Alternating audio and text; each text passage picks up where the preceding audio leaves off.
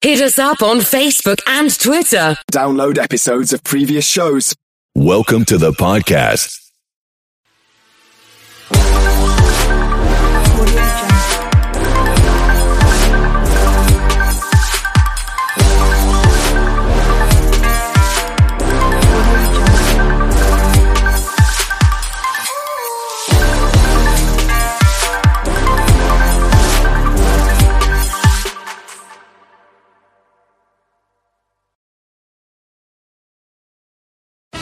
Introducing the best deal in mobile. Unlimited on 2 or more lines for $29.99 a month per line. With no contracts, no added taxes, and no hidden fees. Includes nationwide 5G. Save up to 60%. Get unlimited on 2 or more lines for $29.99 a month. Call 855-438-2999. Click SpectrumMobile.com or visit a store near you. Offer valid for new customers on 2 or more unlimited lines. Savings based on 2-line comparison of unlimited plans among major national carriers as of 9/20/21. Prepaid excluded. All right, welcome back to another commute. Keegan says to just start this. So, Clint, we were going to talk about one-time coffee drinks, in right? Camp? What? In Bandcamp, what? Yeah. Well, Bandcamp. Bandcamp's a different show, you guys. Yeah, that's a whole different. What happens anyway, at we will Bandcamp not go there. stays Well, no, in Bandcamp, I mix coffee and Red Bull. I could see colors. You could see colors. Or I could see sound. They should get that You one could up. see sound. Yeah, that's all right. I understand what you meant. Anyway, Yeah, so yes, coffee. Coffee, because we are gamers That with thing coffee. that we but- almost never have or shun away. Yeah, no. Yeah. I think I'm on 4 cups today. I don't know. I figured out how to hook up an IV with it, though. Oh, dang. Straight line it, just like Yeah. that. No reason to drink it no more. Just poof. Just shoot it in there. Straight to the vein, man. I can keep. How can I help you today? Yes, that's great. I can get care of that for you, no problem. Customer service guy crazy. Crazy. Yeah. Well, we were going to talk to you guys about coffee, but we are a little goofy. Yeah. I don't know why. We're like, Just got out, did You some know, fun. like- Did a little de-stressing. for Mythos, we just did some hobby time. Yeah, we did. That's yeah, cool. we did. Yeah. So, yeah. And And it's good. it's good hobby time. But, We've had That's- coffee today. Actually, you still have some coffee. yep. Yeah, he does. You remember in school, you just get goofy for no reason. Yeah. That's what's happening to the three Oh, wait, of us. that was boredom that did that. But Well, this isn't boredom induced. no, this was... This is stress is gone. What do we do? Other than the rain, because we were doing outdoor activities. Other than the rain, it was a lot of fun. And the rain wasn't Well, it's terrible, but kind of nice and cool. Yeah. It's not hot or cold, Yeah. and it's humidity's coming up. Mother Nature definitely said it's time to go. yeah. Well, For we sure. don't need to be out there and No, when if no. it gets severe, but we're but- half-hour drive from home. yeah. But back to the coffee. I don't know. Yeah. Even you guys, everybody has different kinds of coffee they like, and Yep. I even read on does coffee make you a better gamer? I was like, do I really got to read this? Because I know it does. I don't know. Debatable. You get does, too but much, it you got the is- jitters, and you get too anxious. Yeah, but on the other hand, caffeine helps you stay alert. So, does it benefit your gaming if you want it to? I think, good point. So I think coffee/energy drink, take your pick, because they always push Mountain Dew as gamer fuel. I don't think it really matters. I mean, it is kind of amping you up, but I don't know if it really does make you a better gamer.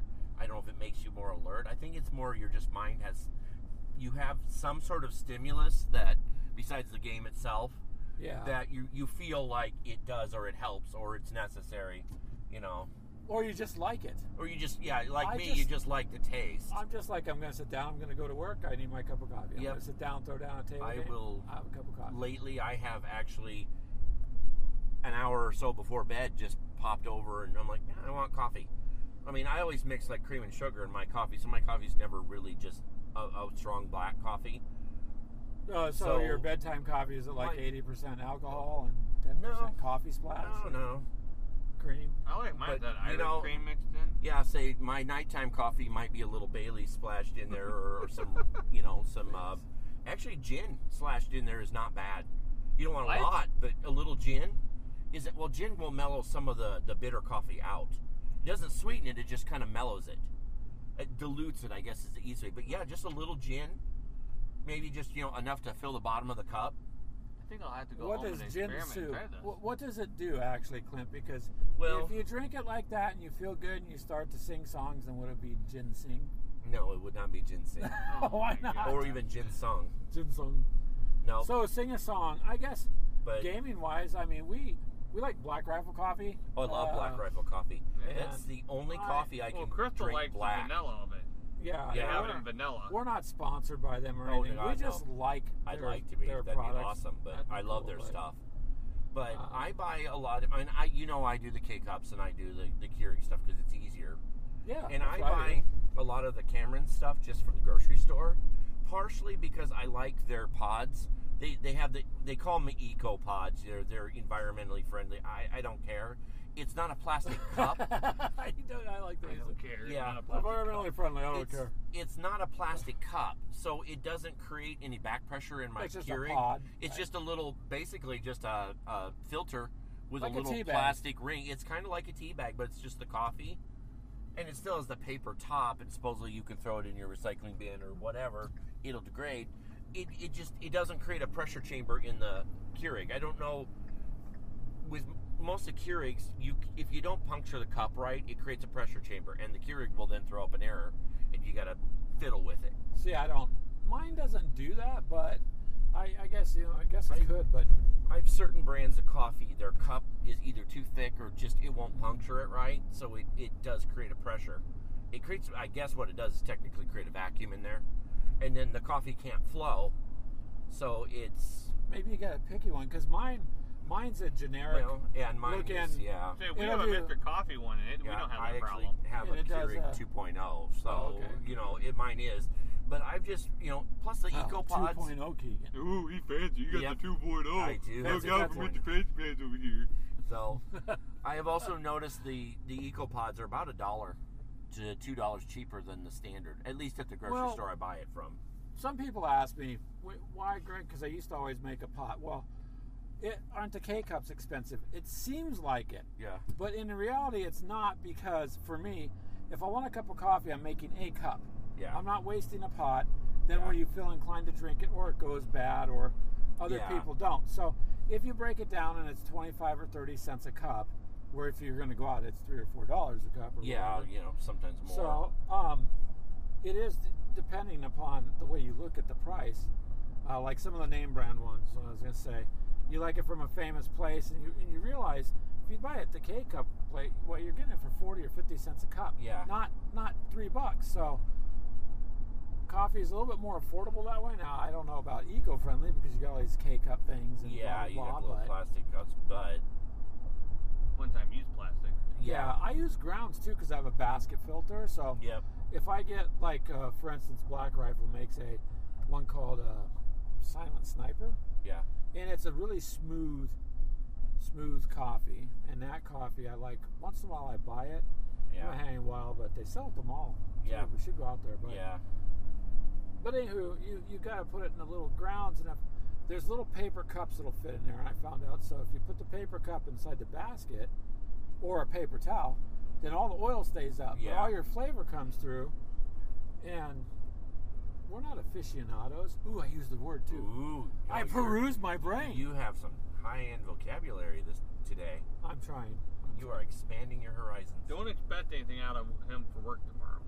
Just saying. I don't know. I Well, won't be so there, enjoy so- your podcast because I'm getting surgery on my mouth. So. Yeah, you are going to be definitely out tomorrow. Yeah. Tomorrow afternoon. Yeah. Sadly, I got to work half the day, and I can't eat, so I may as well not drink too much coffee so either. no coffee 'cause- for you tomorrow either. No, I'm gonna have my coffee, dude, in the morning. I'm well, sorry. that's fair. I'm gonna get up and have my coffee. It's 5 in the morning. I'm doing that. Now the rest of the day I'll just drink water. Yeah. From like 7 o'clock on or something. But Well, that's what coffee is. It's Coffee just, water. It's just brown Yeah. water. yeah. It's just coffee water. Look, it looks like mud. It's just water. So I don't know what you guys like out there with coffee. I pretty much, I don't know. I like it iced too. Clint knows that. I kind of. Yeah, you do like the I don't mind iced, and I don't mind alternate flavor stuff sometimes too. Like, I get that peanut butter one from Scooters. Yeah. That's cold, and I don't I know. like it. You gotta like it though. To me, Yeah. it'd be too rich. And Keegan, What kind of coffee do you like? You're not really a coffee. I don't do coffee. I do more of like the energy drink, Red Bull and Mountain Red Dew and Bull, stuff. Mountain Dew. Okay. I gotta have my wings somehow. Well, yeah, true. Just don't go crazy, flying around all over the place. And I could see him looking like a messed up version of Mario with wings. Greg, I found these mushrooms. No, Keegan. Stay away from those. It's not the same as It's worse game. when there's that little jingly sound it makes too. Yeah. Now, if you start finding gold coins, you can let me know. I'll take them from you. Yeah, we'll take the gold coins. What? Or even the gold Wait, rings. I know you? Yeah. If I find the gold coins, I know you? I've never seen you before in my life.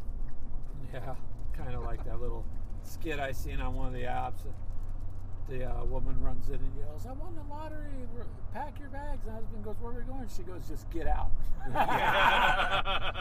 And so, I won. Who's my family? I don't recognize you people. But anyways, back to coffee. We were honestly trying to have a discussion on coffee. People ask us like we drink, but done a French press. Tried that. Yeah, that's interesting. not bad. It's but I'm not good at it. What is? So I kind Is of. that the one where it starts in one container and goes to a different one and then comes You back just push over? the handle down Yeah, and plunge it, kind of. There's one I've seen that's overseas. It's like you put the stuff all in one, it heats up, it vacuums over to the other cup, and then it filters and comes back over into your cup. And you can get your own home Martista stuff too, where it frosts your coffee with steam and. Well, they have a coffee ninja. Yeah, Ooh. I kind of want it, but I wasn't sure. One, yeah. but it's like, would I use it that much? Like, we've got a coffee frother. Basically, you pour the milk in this thing, it heats and frosts the milk, and then you add it to your coffee. But it's like, that's cool, and it works great, but here's another device I have to wash and clean. Or find some place to store, or figure out where to plug it in, or something else. It's like I'm okay with my bean grinder it's well that I have, but because it's small and you can tuck it away, but it's kind of a pain to clean sometimes too, Well, I like Crystal. Crystal's got a Mr. Coffee iced coffee maker. Yeah, it cools the coffee down before it hits your cup. Nice. So it's not near as hot when it doesn't melt all your ice. Huh, that's interesting. Yeah, it is. It's a pretty decent cup of coffee, but it's not the same as like going to your drive-through at your favorite place. But it's also way cheaper that way too. Yep. So. Yeah, especially I think Crystal's coffee that she gets at Scooter is damn near $7 a Yeah, cup. it can get up there. Well, yeah, mine. If I get the size I normally get, it's like $6 something for that peanut butter. Yeah. One. You get the blended or the iced? I get it blended. I just can't see peanut butter iced. It just doesn't seem right to me. Yeah. Blended makes sense. It is basically a peanut butter smoothie. Is basically what it is with a little caffeine. bit of caffeine. Yeah. But I mean, the way caffeine is with me anyway, I could drink. I mean, I used to drink a Monster coffee and then go to bed. Well, that's because coffee just don't phase you. Don't phase me either. I can drink it at night and go to sleep. I just drink it for the taste anymore. Yeah. But yeah, if I make a cup in the evening, I'll drink it down just like water, even though it's hot. Well, after a while, it just doesn't matter. I did learn how to make oatmeal with my Keurig because it dispenses hot water for tea. So I figured out the right mixture for dispensing hot water for oatmeal because it brings it up to a good temperature where it'll. You use that like instant oatmeal in your cup. I mean, so sometimes you do have to run a cup with just water first. Otherwise, you have coffee flavored oatmeal. Actually, isn't that bad. But if you ever use your Keurig and you just run water through it for 1 cup, you'll notice that your water, even though you're just running water, is a slight tinge of brown. Like, okay, that's coffee in there. We need to rinse that. Plus, I need to take mine apart again and clean it. Well, sometimes it works to run some vinegar through the coffee pot too. Yeah, It'll clean all the calcium. Mine is not supposed to do that. It recommends a descaler, which isn't. I mean, you can get a cleaning kit for it, which is nice because it comes with the water filters and stuff as well. And the kit's like $18. It's not super expensive, and it's enough to descale it twice. But I've had mine for 3 years now. I've descaled it twice, and the water looks like water. I've never got any scale or any buildup, and I don't run filtered water in mine. See, that's the difference too with your water. Is depends on how mineral heavy it is. Or, if we had, like when we had it at my parents while we were working there. Oh yeah, we bought filtered water to run through my Keurig. If I had run the well water, yeah, that sucker would have lime in it. Oh, for sure. Well, water to me makes the difference when you're making it, because like our tap water yeah. where we live, it's like drinking out of a swimming pool. Yeah. It is so ridiculous the amount of chlorine they put in there, and they go, "Oh, go ahead and drink it." And you're like, "Yeah, the whole thing smells like a pool, man. I don't want to drink it." It's within safety. Is it just us, or is this year flying by quicker than usual? At Care.com, you can find trusted, reliable, and affordable sitters near you, with flexibility that fits your family's ever-changing schedule. And because the best decisions are made with care, 100% of caregivers who use Care.com have been background checked with CareCheck, a key first step for families to make strong hiring decisions. This fall, get help with activities, tutoring, drop-offs, pickups, and after school. Sign up now at Care.com. Guidelines, so is a swimming pool. That doesn't mean I want to drink it. Yeah, so I just buy filtered water, because otherwise the tap then water. It makes your coffee taste weird. Oh, yeah. The coffee tastes the terrible. Chlorinated, that killed, yeah. So I don't know. I mean, it depends. And everybody's got different ways of making their coffee and stuff. But we've just had people ask us, "Hey, what do you guys drink?" Well, I'm not really drinking anything fancy. I mean, No. I have some flavorings for mine. Like I've got a vanilla, because my wife's diabetic, so I've got a sugar-free vanilla. I've got a chocolate macchiato, which is not bad. I like Irish cream. I like buying the Irish cream from Quick Star, or mostly Quick Star. So I like adding a little Irish cream to it, even if I don't add Bailey's, because you don't want to drink that while you're working. I mean, it's not a good idea. They frown upon that, but you can get regular Irish cream.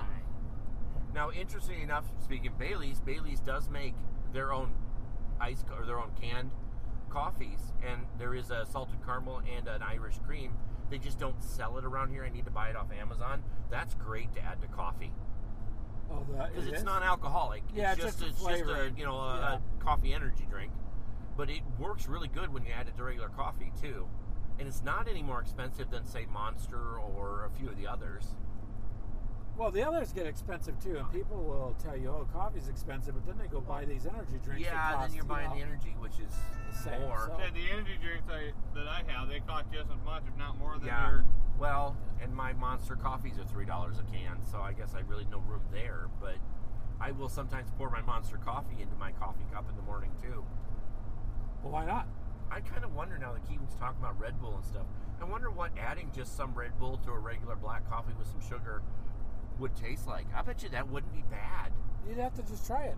I mean, one way to find out. What are you going to lose? A cup of coffee? I haven't had Red Bull in a long time, but it's kind of got a citrusy taste, doesn't it? Yeah, it does. And now they got all the different flavors. That might be worth trying. I mean, it's definitely going to punch up your coffee a little bit, but I don't know. I'll have to think about that. That's an idea. Worst Makes case sense. Why, scenario. Keegan, how do you get to work? I got here. Over. Your car's still at home. Oh, Yeah. shit. And you made it in less time. That's because I ran. I ran all the way to work. Yeah.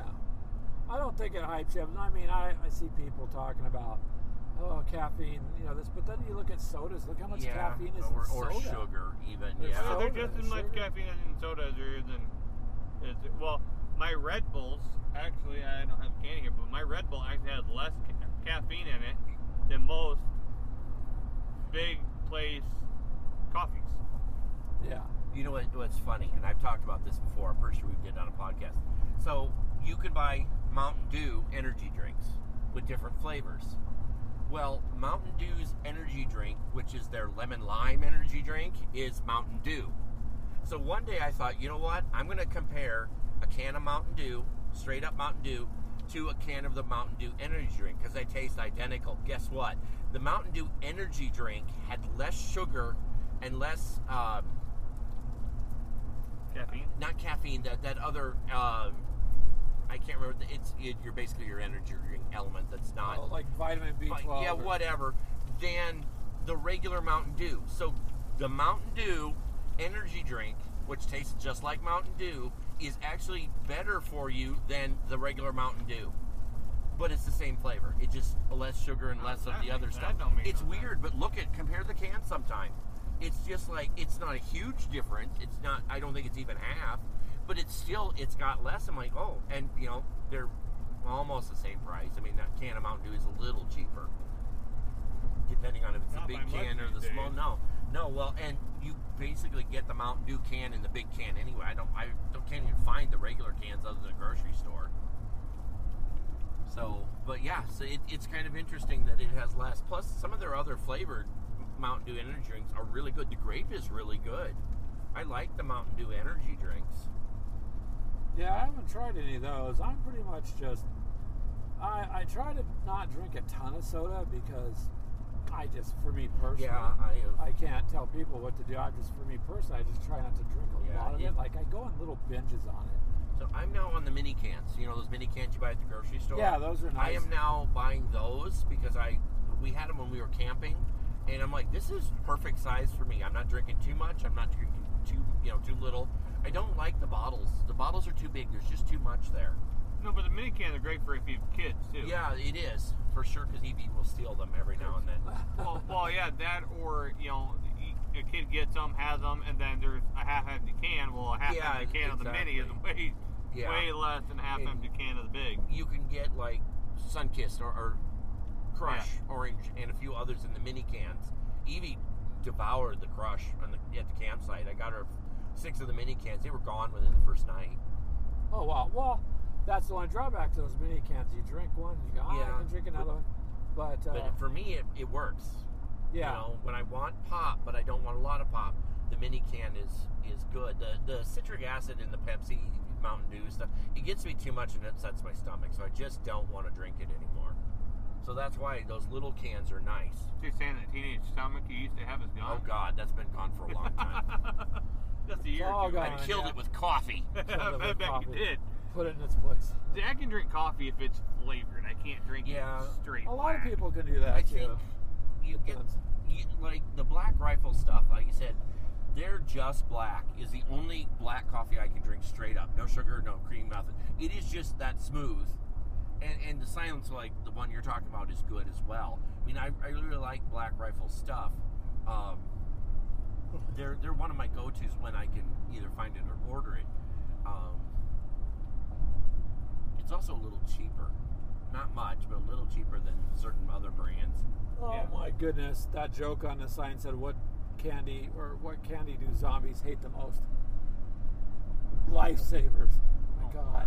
Oh yeah, well that place always has bad jokes. This every place day. we just drove past has bad jokes on a sign all the time. It's a sign company. They put up billboards and everything, so they daily they have a terrible joke. We went from coffee to zombies. Maybe they need coffee to help them get through their rough time. If they're zombies. Maybe that's why they are zombies. Yeah, possible. Then they have enough coffee. So coffee has lots of good benefits, like everything else. You just gotta. In moderation. Yeah. Well, I think I bypassed the moderation part, but. Well, yeah, when you drink it all day. Well, kind of. I've been drinking more water though, so. Yeah. Try to do the. Yeah. More water thing too, because that works. But that's our thing with coffee, guys. We just don't really. We love coffee and we love gaming, so therefore gamers with coffee, and coffee is a big part of our lives. But you guys don't have to drink coffee to join us. Oh, for sure.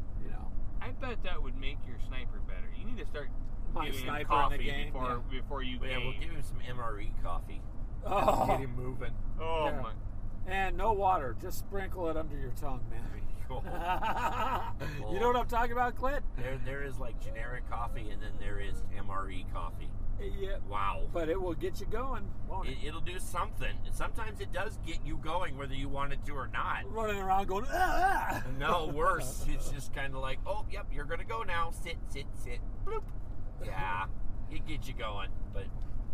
Gets a few things moving. Oh, sure. Uh-huh. Better than X-Lax. Well, with MREs, you need something to counteract the other end of that. I don't know how we got on the MRE thing. Well, because the MRE coffee is... Coffees are, I mean, it's coffee. It's like... But hey, it's all gourmet food, Clint. Well, it's unique food. Let's put it that way. I wouldn't say gourmet. Unique.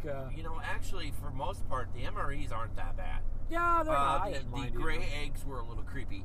But, you know, Yeah. a lot of the other stuff I got out of the MREs, Gray eggs, yeah. they were gray. Yeah. They were definitely not the color eggs should be. Like, no. That's why you have But- your little pack of Tabasco. Yeah, To no. make everything no, better. No, you just didn't eat the eggs. 'Cause, I know.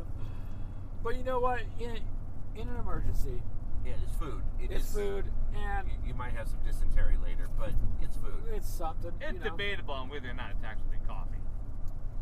No, it's Well, it's some form of coffee. Technically, the just, MRE coffee is coffee. Straight up coffee. It's the same stuff you would get for if you if you wanted to provide just cheap coffee for your employees. but if it's you didn't coffee. care about them that much. It's coffee at the It's- lowest it is price quality possible. at the lowest price, yeah. Whoever bid the cheapest, and so you don't even know where the coffee come from. Yeah. It could be full of chemicals grown in some plant somewhere. You know. It's coffee that's meant to be thrown into your cup. Add some water and some sugar and So drink it. So let's it's clarify coffee. that. But Some Rick, sugar? if you're gonna go get coffee though, and you go through your drive-through, and you're wondering why that tastes better, an MRE one, they don't know if you're gonna be alive at the end of the day, Yeah. so they really don't care. Yeah. We'll just get you through today. You maybe you'll be there tomorrow, and so of course, Yep. in that kind of world, really doesn't matter. Now, you can't be out there in the middle of a battlefield on a firefight going, "Oh man, this isn't, a brand name coffee." I Yeah. need my soy latte with non-fat 1% milk, Oh. made from a cow that was only milked on Thursdays, in a pasture that is What? only seeded with Everybody just alfalfa be- from Spain. Everybody just look at you like, now you're on point, man. Good job. Good job. Yeah. So I don't know. It's just So if they did all that, then you could win the war, right? Yeah. No. I don't know. I mean, It's just, it is emergency coffee. So I guess with coffee, if you've never tried it or you go, ooh, I don't like it, then it's like, I liken it to pizza. Why? Because I like pizza, Yeah. but I don't like every pizza made. Yeah, There's a lot of pizzas to me that are gross, but I'm like, try it. You try different Yeah, ones. at You're least gonna like try something. it. Yeah. And that's one of the done that. And if you really need a really, really, really need a baseline worst coffee possible for your ratings chart, boom, there you go. Yeah, You so- know what it is. Because at And that point, Folgers is freaking gourmet. And I actually like Folgers, but Well, yeah. the thing with Folgers is like a lot of the coffees, it smells amazing until you make it. Then it's okay. It could be worse, but It's- it could be better yeah. too. But, well, that's the thing. You just don't know. You got, I mean, what's But the it's newer the best part of waking up. Yeah. best part of waking up? Yeah. You know, Get some kind of coffee in your cup. You're right. the ironic part I find, and I have touched on this in some of our coffee discussions before, because the coffee bean is the seed of a cherry. What? Yeah, that's a coffee bean is actually the seed of a cherry, a specialized cherry. They don't grow as just regular beans. They're actually inside a cherry. And a lot of times they'll dispose of the cherry. There are some companies that will take the cherry husks Yeah. and they'll dehydrate them, they'll dry them, and then they'll grind them up with the beans. Yep. Or they'll grind the beans up and then they'll add the cherry to the beans. So it's a cherry type flavor. It's like, yeah, just toss that bad boy in the grinder and call it good. Call it good. Look at this. I got cherry coffee. Well, I'm sure, what we're just saying. That's our thing. We like coffee. We like gaming. I don't know. I mean, I don't know what else to say other than, Yeah, I don't subscribe to the theory that it makes you a better gamer. I just just had to don't bring see- that up earlier Yeah, because no, there was that's actually cool. an article I I mean, saw. I guess if you need that burst of Yeah. alertness, You but know? you got to time it out because it's gonna take a minute to get it in your system. Yeah, and it's like saying, coffee is a good way to sober up. Really, it's not. Not really. No. It's not really a good way to sober up. The best way to sober up is not get drunk. Yeah. That is very true. Don't get so drunk that you can't function. That's And very some true. people shouldn't be drinking anyway. Well, and if you can't But- function, you can't roll your dice. Yeah, that's true. Or, hold the controller. Very true. It's Just kind of never weird when know. you're Mario Karting through the grass thinking you're making progress. You're like, why are there no coins? I You want to go play realize- Mario Kart now. Yeah, we should try Mario Kart, you guys. I guess that's about it for our coffee discussion. Yeah, if you that's- guys want to leave some comments, go ahead or follow us. Or Yeah. we'll tell you again, if you're not in the group, you should be. Shame on you. Get in the group, have some fun. Grab some coffee and join the group. Yep, and then we do our little gamer hangout every Sunday, and you can have some coffee and hang out with us. And Wait. I guess that's about it. They actually want to hang out with us? I think so. Some of them do. Yep, pretty good. Anything else you want to say on that, Keegan? Nope. Nope. Red Bull's good though. Yep. Okay, Good. that's We're not. good. We're good. I All like right. coffee, but it's a good substitute. Till the next time, we'll catch you guys later. Bye.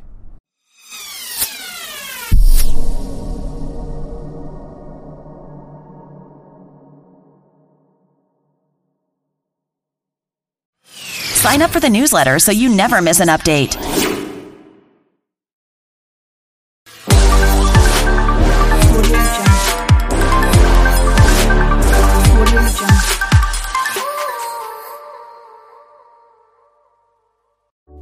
Sports and business both require great leadership to make big things happen. But the parallels between the basketball court and the boardroom go a lot deeper than you think.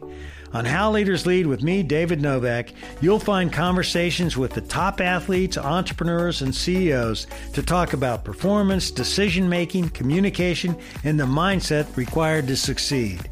Listen to How Leaders Lead with David Novak and subscribe wherever you get your podcasts.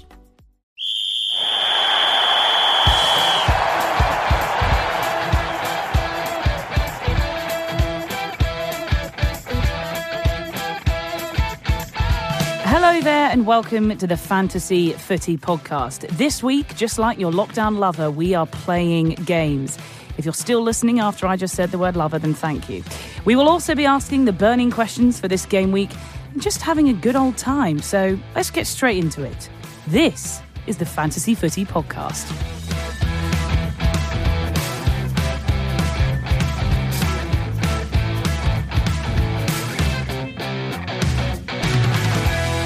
Hello, everybody. Hello, Sasha. Hello, Sasha. Hello. How are you all doing?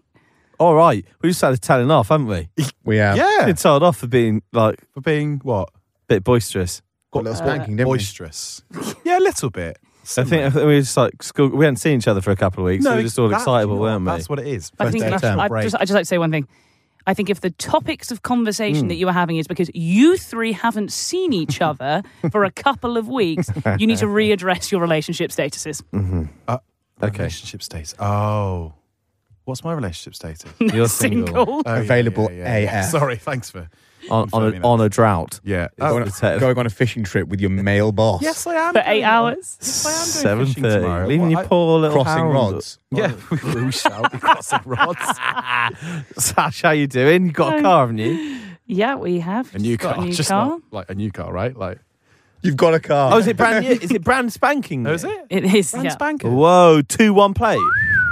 Yeah. That's someone that does Wow. not want to readdress their relationship status. No, No, that is not. Need to Yes, lock that please. You and your down. pastry girl.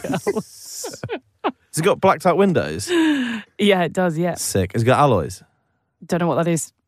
Posh wheel hubs. I don't know. I was made to get wheel insurance, so possibly. Wheel insurance. Yeah, those babies are expensive, and when people get on the rob, they are worth a few grand. Right, well, thank God no one knows where I live.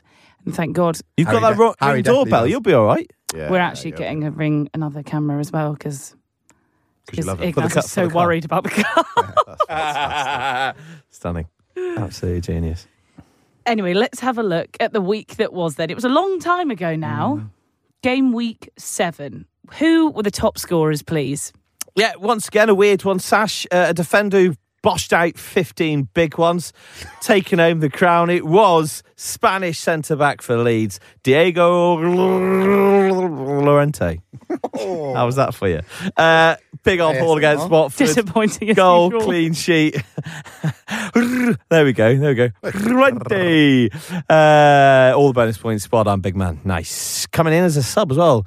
As in, he wasn't due to start the game, but injuries made it that way. Oh, that's like you two in this podcast. Oh my God, so true. Ouch. What about surprise packages?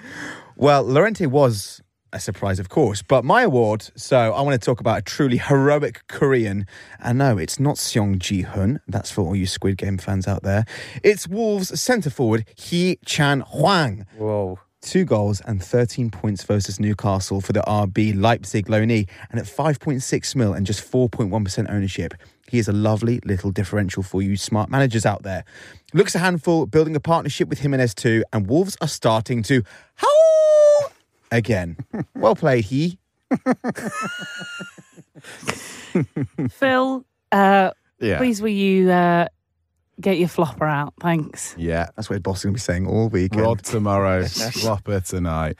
Yeah, it's pretty huge tonight, Sash. Okay, not that big because it is getting cold outside, but it's pretty big. I need to talk about a guy who was the most transferred in player in FPL for game week 7. I myself, of course, transferred him in as well. And this is going to sound harsh because he didn't flip in play, but you know what? I'm still annoyed about it, like now. It's Spain and Chelsea left-back, Marcos Alonso. Yep, the enigmatic fullback who blitzed the league in 2017 to help Chelsea win their last Premier League title.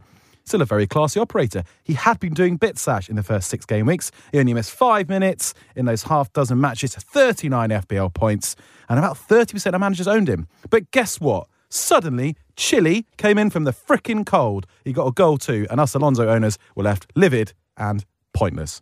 So you may have a solid jawline and a luscious lid, Marcos, but this week you flopped harder than that Joey Friend sequel series on Channel 5. Abysmal. Can I just give an honourable mention to Romelu Lukaku, who most people captained? Yeah. I'm glad that I didn't have the funds to bring him in. Myself included. And I had Jamie Vardy instead, and he scored. But Chelsea and still Ronnie off the bench. Oh, yeah, Ronnie. Oh, unlucky that. That's it, Sash. Thanks. Let's look at everyone's least favourite segment then, big shouts. Oh, Harry. Least favourite for who? Not me. Not this guy. Phil Foden. Played like a quarterback against Andorra. I mean, most people can. I probably could, to be fair. Anyway, he played very well against Liverpool, got the goal he deserved, should have got more. That's the only thing that annoyed me. If he should have scored loads and would have gone past my XP of 11, but instead he got 7. I won the big shouts this week. Yes, winner, Deliveroo dinner. God, ruin the surprise, eh? No much point telling me what I got now. No, well, I mean, Harry's ruined it, but yeah. It's not more than 7. I went for Douglas Luiz, created 3 chances versus Spurs, but ended up with just the 2 points. He is a defensive midfielder, so, solid TBF. I think so. Hashtag we move. Phil. Yeah, I wanted Wood. I didn't have Wood. Wood flopped against Norwich. 79 minutes, 1 point. Do you know what? It must be that scary Norwich defence. They must have chopped Wood down to kindling. You hate to see it. Mainly because this means Harry wins, as he just told us all, with the world's smallest shout ever. But whatever. What? Nah. Against Liverpool? Away? Phil Foden. Norwich are the Canaries, right? Yeah. So the birds smothered your wood. They did smother my wood. Yeah. God. Say that again, Johnny. Say it again. Oh, shush now. I'm going home. Right. And that's it for this week's episode of... Innuendo. We're all concerned about my FPL. welfare, please be. The Listeners' League, Harry. Well, friend of the show, Daniel Swaby, still top of the table. He's just, I would say, quite literally 2 points off being in the top 10k now. Well done, Daniel. But our top scorer for the last game week is Honor Udi's team, Les Bleus. They brought in a whopping 70 points, and they even had Romelu Big Flop Lukaku as their captain. They also are now the leading candidate for the October Manager of the Month competition. In other news, I'm back to the top half of the table, lads. It's all okay. The only way is up. Why do good team managers always have crap team names? If you're looking at like the top 100, it's all stuff like Jack's 11 or Les Bleus. Because they don't have the creative brain, and generally that'd be why. There's probably something really in there, like they're great at numbers and analysis. So well done on wordplay, not up there. No one else found it funny that Harry said that in like the most English way that you possibly could. Les Bleus. Les Bleus. Les Bleus. Yeah, he could have said Les Bleus, couldn't he? Les Bleus.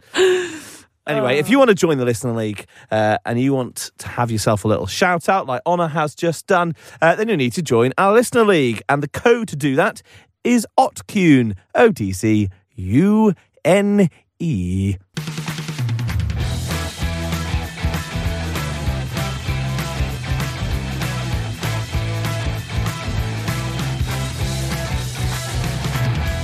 Let's have a chat then about hot topics. Hot topics. And Mo Salah, that unbelievable goal versus Sitting, making a mockery out of defences and other FPL big hitters at the moment.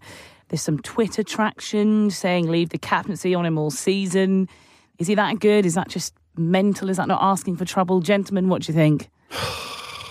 I mean, I said in the last episode that he's the best player in Europe at the moment, and Harry laughed at me. He then did that against City. The guy's on fire. I think John is looking at his stats right now, potentially. He's just unreal. He's obviously got previous within the FPL game as well as the Premier League.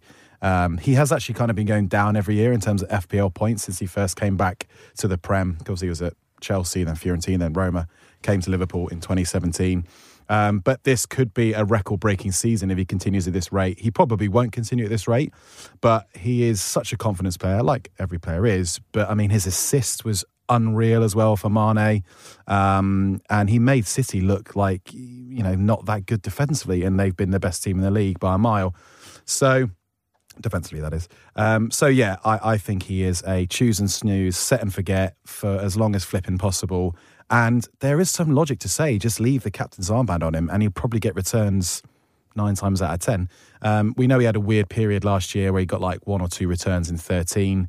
But he's approaching his peak in terms of age as an outfield footballer. So, I wouldn't say it's madness, Sash. And I'm going to captain him, I think, against Watford. You said he gets returns 9 times out of 10. He actually gets returns 6 times out of 7 so far. Oh, okay. He's got 70 points already. I know. That's 10 points per game. I know. He's only blanked in 1 game. That was week 2 against Burnley at home when Liverpool won 2-0. He's had 4 double-digit hauls. So, if you're scoring week in, week out, of course, I think it's more than fair to say just place the armband on him every week. And also, it takes away so much stress. True. Very true. Harry, what about your beloved Everton? They got another good result against United at Old Trafford. They're full of really good differentials. Do we take the Toffees seriously in FPL this year? I think you've got to. I think the value in them is just unbelievable. I think you've got it. I think you simply must have one of them. You should have Doucouré or Townsend or Demarai Gray. They are both around the all around between the 5.5 and 6 mil mark. Doucouré and Andros Townsend are the top scorers of those at the moment. Andre Gray, that's the wrong one. Demarai Gray. He kicked off the season best out of those. So he's slowed down a little bit. I'm considering, if I had a wild card, I'd probably transition over to Doucouré because he's more likely to keep his spot for every single game. And he's just getting in and around. He's got more ability to get goals with his head and stuff like that, whereas the other two are just they've been profiting from the fact that Richarlison and DCL have been what out happens there when they come back? I think they should be back this week. I'm pretty sure Richarlison is, and DCL I think will be as well. They'll both play. They'll one be left wing, the other be right wing. One will replace Rondon.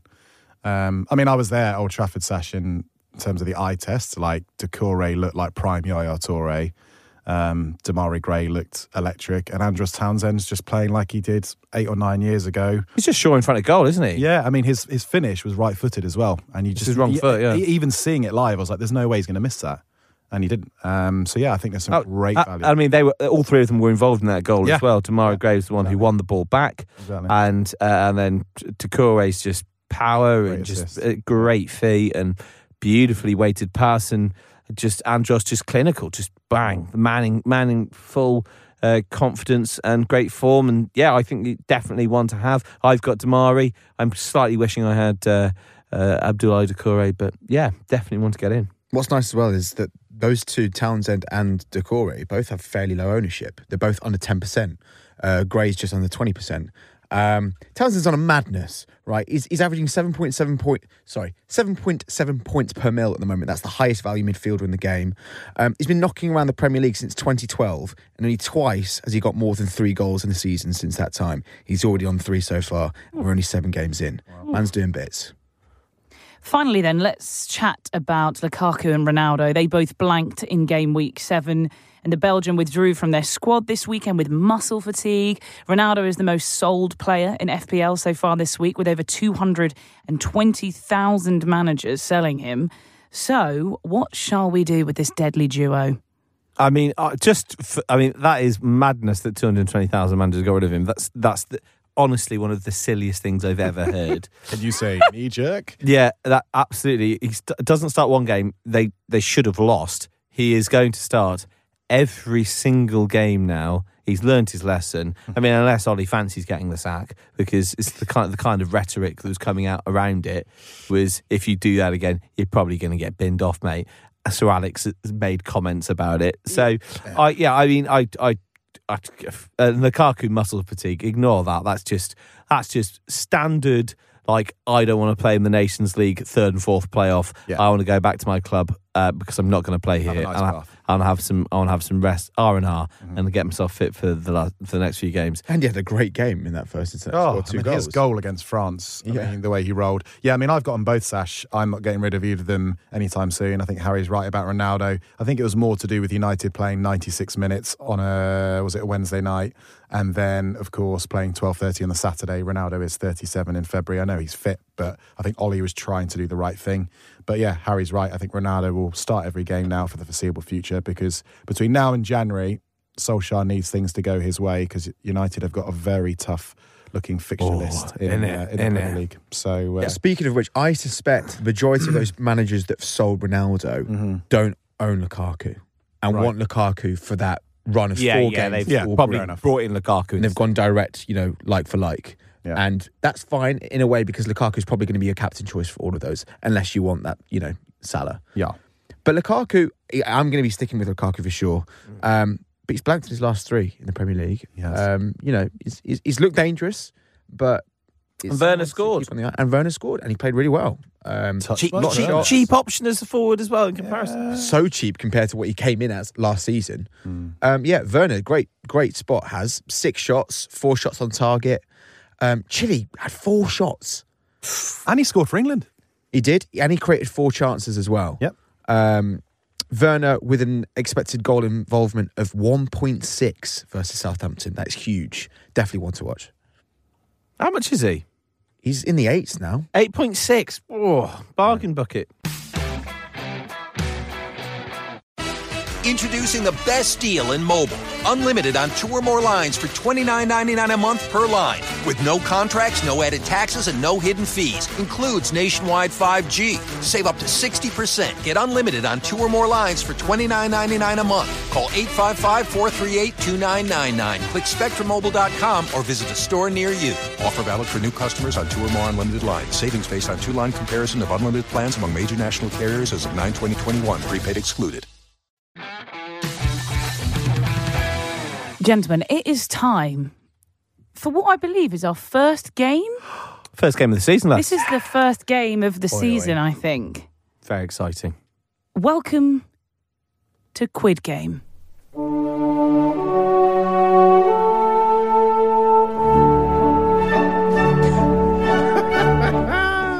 In no way linked to the meme-tastic, globe-conquering Netflix series smash hit.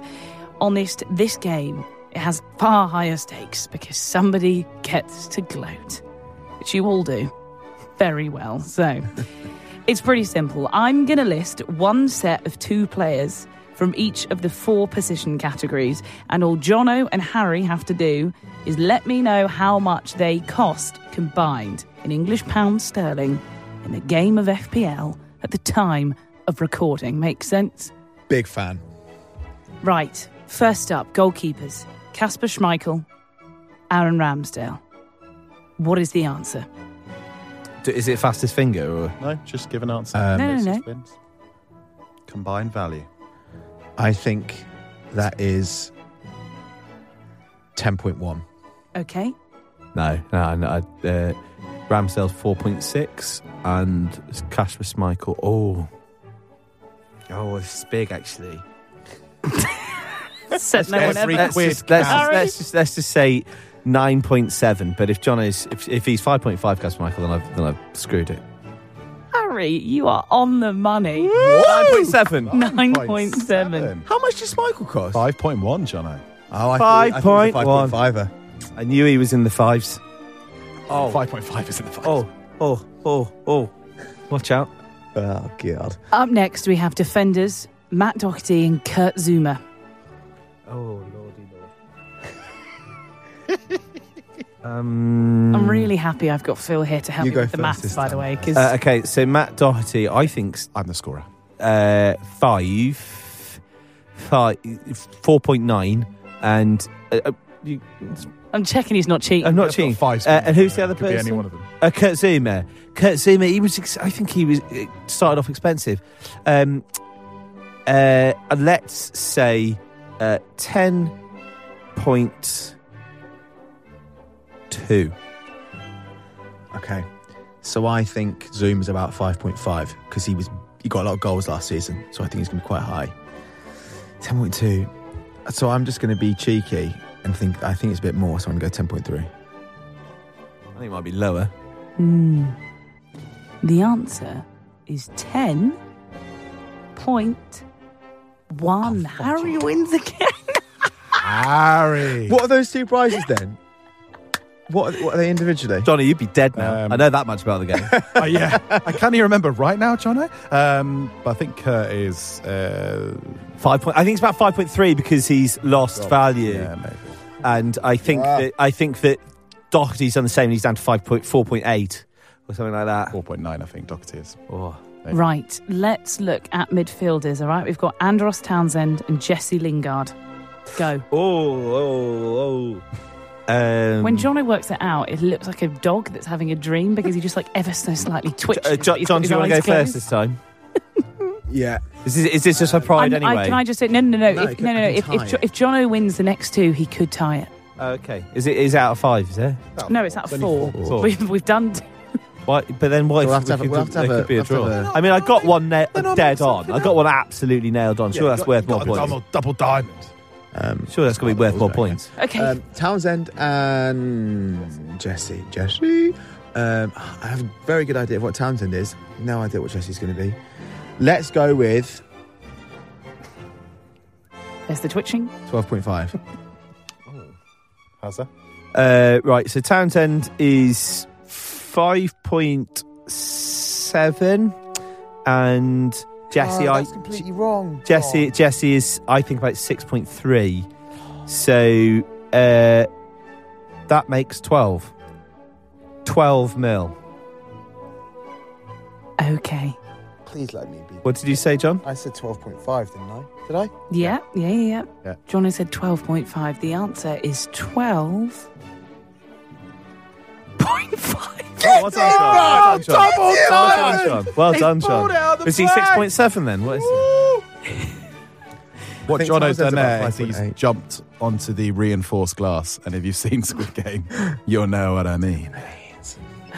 Okay. All right, we're still in it. So all I'm saying is, if Jono wins the next one, and just because doesn't get the exact number but still wins it, then you are drawn. Yeah. You are drawn. That's not right, is it? That's not right, but we'll go with it. Phil, why not don't right you create English. a fifth and final one in case there's a sudden death, a penalty shootout? I Yeah. wouldn't bother. I'm going to go full Italian.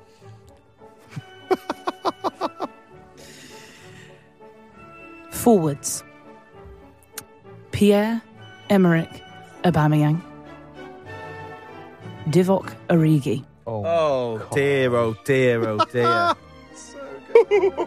I'll go first on this one. What is the answer?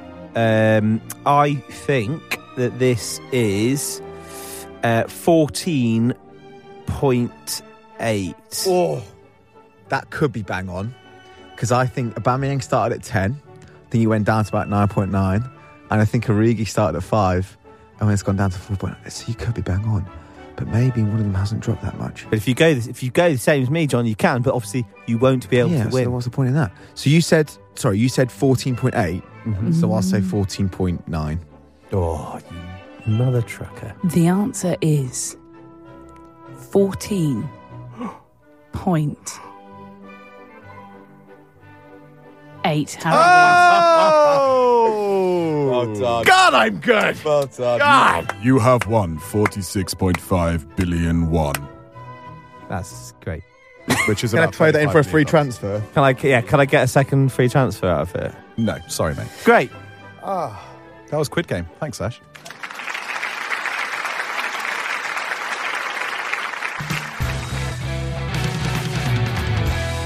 And now on to burning questions for game week 8. First up then, Jamie Vardy versus Man United on Saturday at home. No Maguire, maybe no Varane. Silly to ignore him. Jadon Sancho looked good for England. Is he now a differential to consider? Jamie Vardy is. Jadon Sancho, I think not. Jamie Vardy, as you'll know, top scorer. Because you pick him as captain every week. Top scorer. Is he still Premier League top scorer? Or is that Salah? Premier League Salah. They both got 6. Oh, right, okay, brilliant. Yeah. He's ace. I brought him in as my transfer because I didn't have enough money to get in Lukaku. Worked out pretty well. I think he's going to do it pretty well against United here. I think, having watched us, probably should have decimated you. Really, we should have won by about a couple. That word. Should have won by a couple. And we didn't, because we didn't have any strikers on the pitch apart from Solomon Rondon, God love him. And Jamie Vardy, different kettle of fish, different gravy, baby. I think he could get a couple. I think this could end the United away run. Sancho, TBC. Phil? I mean, look, Jadon Sancho was playing against a 41-year-old on fake turf over in Andorra. So, yeah, he did look good for England. But, I mean, 2 assists at any level will give you confidence. Bit like Harry was saying earlier, I actually was he actually 41? The guy that fell over and Jadon Sancho stitched him up. Yeah, he's 41. And actually, when Sancho came on last weekend at Old Trafford, he was the best player on the pitch for the final 20 minutes. So, possibility that Ollie might think, right, I need to start Jadon more and more and I need to get more confident. In terms of Vardy, we mentioned it weeks ago, he always starts seasons so well. And yeah, he's a real kind of option to consider away from those big two, Ronaldo and Lukaku, because he's over $1 million cheaper. I do think maybe Eric Bailly might come in if Varane's out, and he is quick, so he might be able to keep up with Vardy. But yeah, he's got the bit between his teeth, and he has got previous against United. So all you Vardy captainers out there, Sash included, good luck, because yeah, he might be quids in. I'll be really interested to see how United come out in this game. Last season, whenever they played a better attacking team, they definitely went with a low block. And their defensive record was much better against the Big Six than it was lower teams, which will not help players like Jamie Vardy, who likes to play on the shoulder and get in behind. So yeah, it'd be very interesting to see how Ollie leads them out. Let's have a look at Man City at home to Burnley. Surely your captain is going to come from here. Phil, you're shaking your head. Well, I mean, we talked about Mo Salah a lot and Lukaku, but yeah, I mean, City is starting to cook on gas. They were insanely good for the first hour at Anfield. Cancelo's playing all the time. Foden's looking just razor sharp. Jesus looking great every game. KDB, again, we talk about him every week, but he's slowly getting back to full fitness. So this looks like 5-0 all over, right? I feel that looks like a steamrolling Man City at home. Haven't they scored I don't think average 4.8 goals per game against Burnley in the past 2 seasons? Exactly. So, yeah, I mean, I feel like I want to be safe and pick Mo this week, but if you've got any City players, if you're one of those brave managers that's actually gone against Pep Roulette, then by all means look at a City captain because, yeah, I think you're right, Sash. I think it could be a very wise choice. One of the names that Phil picked out there was Jesus. And we should mention there's quite a few players who are going to be a big doubt for Game Week 8 because of the internationals, especially the South American players. Brazil have got a game versus Uruguay on the Friday, and then it's City versus Burnley on the Saturday. I think it's very unlikely if... Jesus Where is that game? It's in, I think it's in South America. Oh, wow. On the Friday? Yeah. Same with Rafinha for Leeds. That's irresponsible. Isn't it? Yeah. I think this is what Courtois was saying the other night about the scheduling of football around the world at the moment. So Alisson, Thiago Silva, Rafinha, Jesus. So whilst we're on the subject, I would keep your transfers till the very last minute this week, fellow managers, and keep an eye on those pressers to see, there's a very good chance that some of these players don't play and they leave early and therefore they will be available. But there's also a good chance that they won't, and they'll be playing for their national teams. I think Rafinha came on for his Brazil debut and got 2 assists, so that's a good sign for him. Sorry, but I would like to say, if I had a City player, I probably would be captaining them. They do look electric. Which one? If I had a choice, I think Foden would be a great shot because I think Jesus doesn't play. KDB, yeah, I mean, KDB much harder to fit into a team with my structure. I'm really the only way I'm getting that is swapping out Salah. You've got Fernandes to take Bruno. Finally then, Watford have a new manager, Newcastle have new owners. Are there any differential assets who will be looking to impress, or are their fixtures versus Liverpool and Spurs just too darn tricky? Harry? Well, Ismaila Sarr still doing really well. Like, he's one of the top scorers in the game still. Yeah. He's the only one I really look at from Watford, to be quite honest. As for, I mean, Ranieri, they scored a lot of goals, didn't they, Leicester, when he was their coach? Obviously, that's the only real great time they've had. But they're not great defensively, but they're good going forward, a Ranieri team. So that's where I'd be looking at. And Newcastle, obviously, well, let's see what happens there. If Steve Bruce stays, then nothing's going to change, let's be honest. But ASM's someone to consider always. 37 points. Yep, yeah, always. He's very exciting. He's still well in amongst it. But there's the only. I mean, Callum Wilson, injury prone, unbelievable. I don't know when he's going to come back. I don't even know what's wrong with him. But anyway, he's out of the picture right now. And even when you do get him in, is it worth risking him getting injured again and you have to make a transfer, sacrificing it on that? It's something to really think about because, your injuries, that's what's crippled my transfers over the past few weeks. Yeah, and that's why I think Jono's right about just waiting for those international matches to kind of finish before we hear any injury news. But yeah, look, Sarr and Saint-Maximin, 77 points between them already. They are the talismanic figures in both those teams. And yeah, new manager bounce is a real thing. Newcastle, I don't know if you've ever been, is like it's most footballing city I feel I've ever been to. Everyone's obsessed with it. And, they'll be right behind the team, not necessarily Bruce, but they'll be right behind the team this weekend. So, I'll be looking at one of those two and, just have a quick scour of both squads and see if there's any cheeky ones you might be able to whack in. Watford's fixtures are absolutely disgusting, though. The next 8, Liverpool, Everton, Southampton, Arsenal, Man U, Leicester, Chelsea, City. Okay, that's just bad. Red. Bye. You're going down now. Bye. Team Tinker Corner, quickfire, captains, please, Phil. Mo Salah, and I really, really hope I don't change my mind, but watch him blank because I'm going to captain him. So there you go. Harry? I'll go with Mo Salah and I won't regret it. Jono? Mo Salah. Ooh. What about formation choices? 3-5-2 again for me because I feel like I got choice paralysis. It's not really working, but I just don't want to. I just don't like 4 or 5 at the back, and yeah, I've still got Big Rom and Big Ron, so I'm going to stick to my 3-5-2. Harry? I've got 3-4-3 and I've somehow got Luke Shaw on my bench. That's 5.5 on my bench. But what I'm considering instead is, we'll talk about our transfers in a second, but if he is available, then I might, if I make a good transfer instead for a different defender, then I might go 4-4-2 instead. Oh. Jono? At the moment, I'm set for 3-4-3. But if Rafinha is out, it will be a 4-3-3.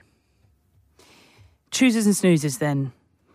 Salah, obviously, seems like the Mo Salah episode. He deserves it.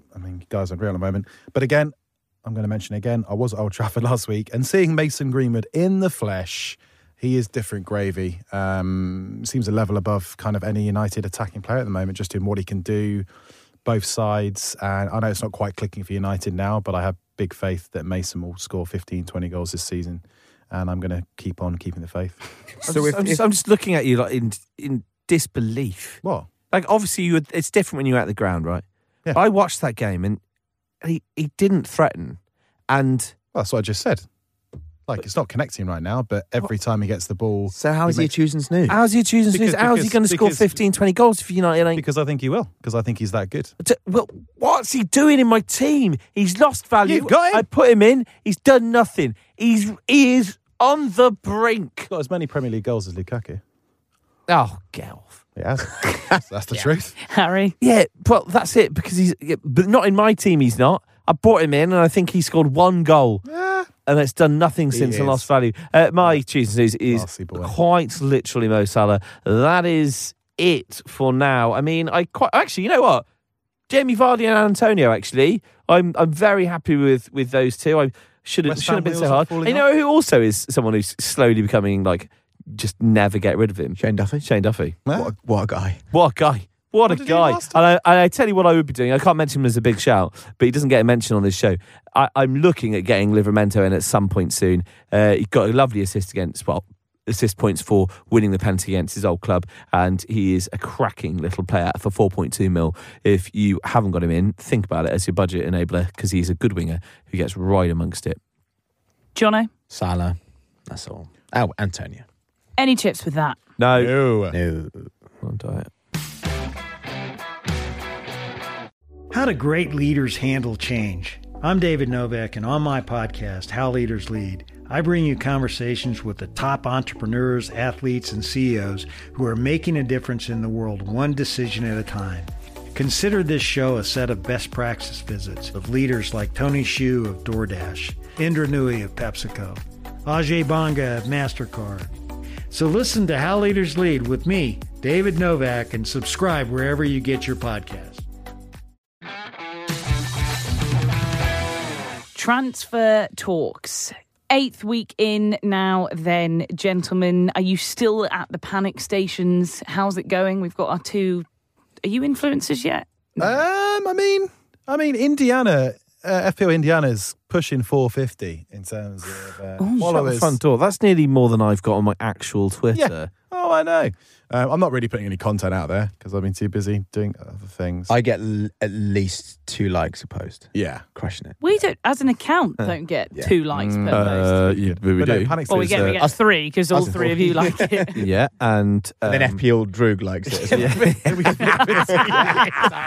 That's exactly what happened. Yeah. But no, Sash, the last few weeks have not been good for me. And I wouldn't say panic stations. I'm just getting a bit despondent. What about FPL though, Phil? What? That too. And in terms of transfers, not a flipping clue. I'm going to wait for this international break to finish and then do some last minute tinkering. Might take a -4 again, but that was my downfall last year, so I really don't want to. I think my transfer will be Luke Shaw for Cancelo. Straight in there. And that kind of gives me the gap to get Trent back in if I fancy it later on down the line. I mean, if I had my wild card, I'd be getting rid of Ivan Toney for Hee-Chan Wang. If that I say his name right? That sounds about right. I'm worried that I got it wrong. Anyway, Hee-Chan, and then I'll get rid of Fernandez for KDB. That's one I'm seriously considering, and Mason Greenwood for Phil Foden because they score more goals than Man United. Jono? I'm really considering bringing in Kane for Cristiano Ronaldo. Who? Kane. Who's that? That guy from last year. Oh, Harry Kane, yeah. Don't get me wrong, it'll be a serious sink or swim move if I do. Just because of the absolute chasm between their ownership.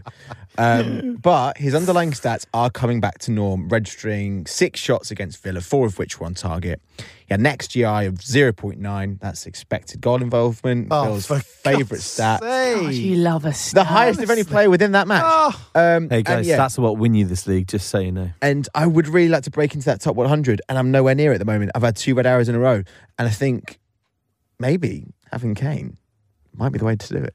Kane, you do it. Kane, you do it indeed. I'd also love to get rid of Traore. Okay, thank you for that. But he's so ripped. Don't forget, you lovely lot out there, your FPL transfer deadline for game week 8 is 11 a.m. GMT on Saturday, the 16th of October. Oh, we're getting into spooky season. Love it. Love to see it. Every week spooky season when you're in the room, sir. Right, thank you very much. Wow. Big shouts for game week 8. Harry, are you going to... Yeah, I'll kick us off. Yeah.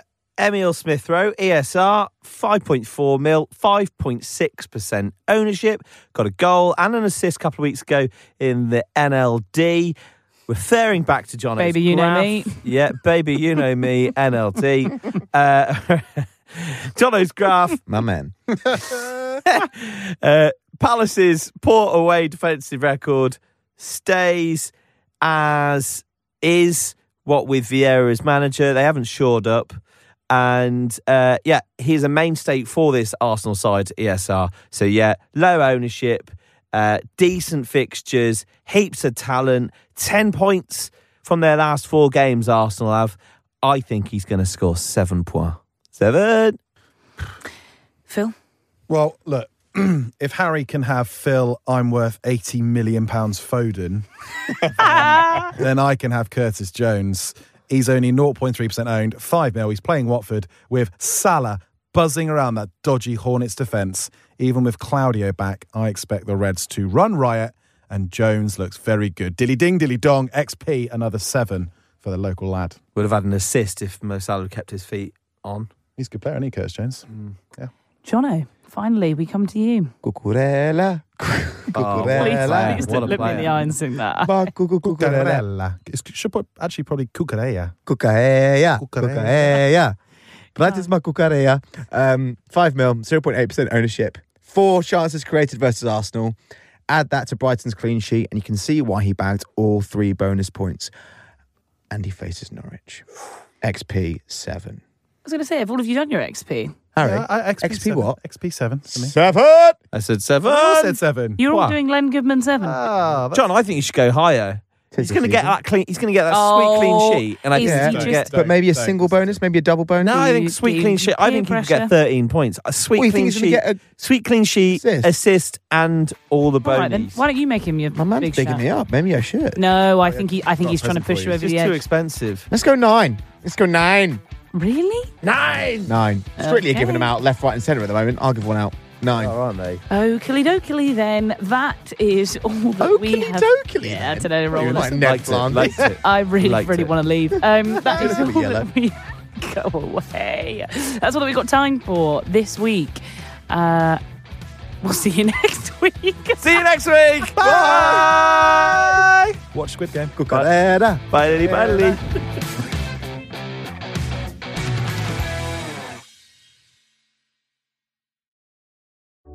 Sports and business both require great leadership to make big things happen. But the parallels between the basketball court and the boardroom go a lot deeper than you think. On How Leaders Lead with me, David Novak, you'll find conversations with the top athletes, entrepreneurs, and CEOs to talk about performance, decision-making, communication, and the mindset required to succeed. Listen to How Leaders Lead with David Novak and subscribe wherever you get your podcasts.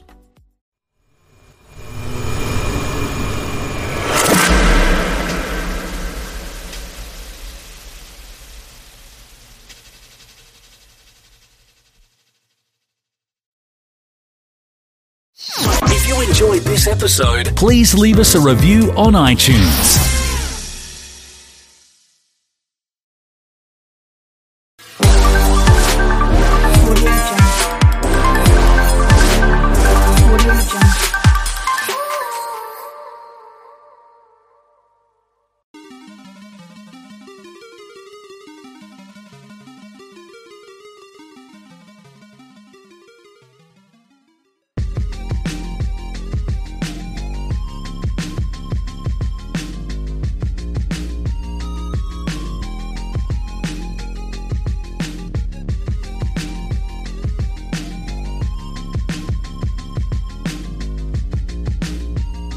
Hello everybody and welcome to episode 58 of the Casual Gamecast, a weekly video game podcast for the everyday gamer, brought to you by the team at Casual Game Critic. I'm Phil Kyo.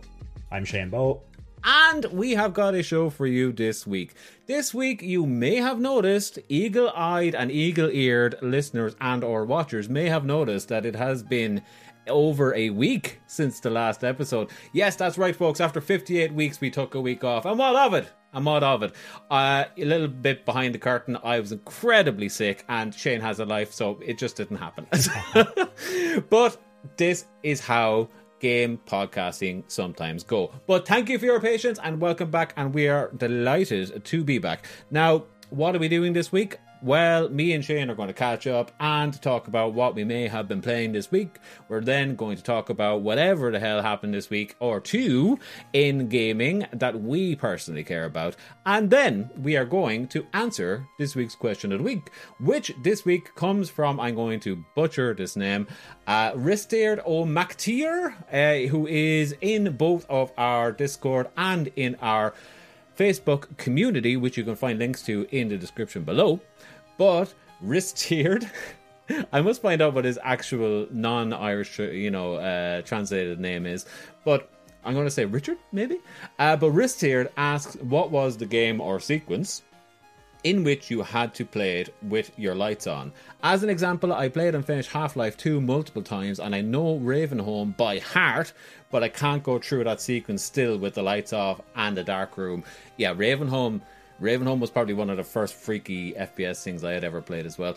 But that is not my answer. And if you want to figure out what that answer is, by all means, my friends, stick around to the end of the podcast. But Shane, my baby boy, it has been many weeks. It has been many weeks since we had a cozy, intimate two-man podcast. How the devil are you? I'm very well, very well. I have like stuff to talk about because not only has it been many weeks since it's been just the two of us, but it's also been... We can make it if we try. We try, just the two of us go to get a copyright strike. It's also been 2 weeks since we recorded an episode because, like you said, life stuff and sickness and, you know, all that jazz. So, personally, I'm good, you know. I'm happy, healthy, all the rest of it. The usual things you want to be in life. I'm very happy to hear it. Thank you very much. News-wise, this actually ties into part of why I wasn't available to record last week. Okay. So, I have my third and final pup date. Okay, I thought you were going to say you have your third and final dog. I was like, what?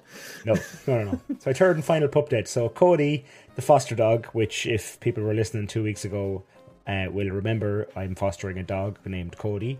But the pup date is that I'm no longer fostering Cody because he went to his forever home. Oh, amazing. How did that happen? So we were fostering him for a while, and once he was settled with us, then the LSPCA made regular like posts on their Facebook group and stuff going, we have Cody, he's been working with his foster carers, like, you know, which we were doing some training with him and stuff like this, and like even within the 2 weeks we had him, he came out of his shell so much. He was a totally different dog by the time he left, and a woman got in contact and said, I would love to meet Cody and possibly adopt him. And she came to our house, she met Cody, she had a little play with him, she fell in love. And then after a few days went by, we had to wait for Cody to be fully vaccinated and have all his stitches out. And, you know, the lady wanted to make sure she got like a crate and bedding and had all the stuff to be a new dog parent. So then Friday last week, he went to his forever home. So we dropped him off. We spent about an hour there making sure he got acclimated. He fit right in. He was straight on the sofa, playing with the toys she had. Like, he was loving it. Nice. So that's it. It's a happy, lovely, warm story. Cody has a forever home, and he's very loved, and he's been spoiled rotten, which is what he deserves. 100%. I'm really happy to hear it. Yeah, that's lovely. That's quite the beautiful tale from start to finish. And so, like, I'm just curious, you know, in terms of how did the person come across Cody? Is it like on their website? Was that like, there is this dog who is fostered and needs a forever home? Is that kind of or was it word of mouth? No, it's usually like the Facebook page. So after a while of having Cody, like the lady that we were dealing with, LSPCA, I was like, right, I think he's ready now for like an official adoption post. Okay. You know? And then she asked us to snap a few pictures of him lounging on the couch or playing in the garden or whatever, you know, just a few nice pictures. We sent him to her. She made a Facebook post going, this is Cody. He is a collie mix.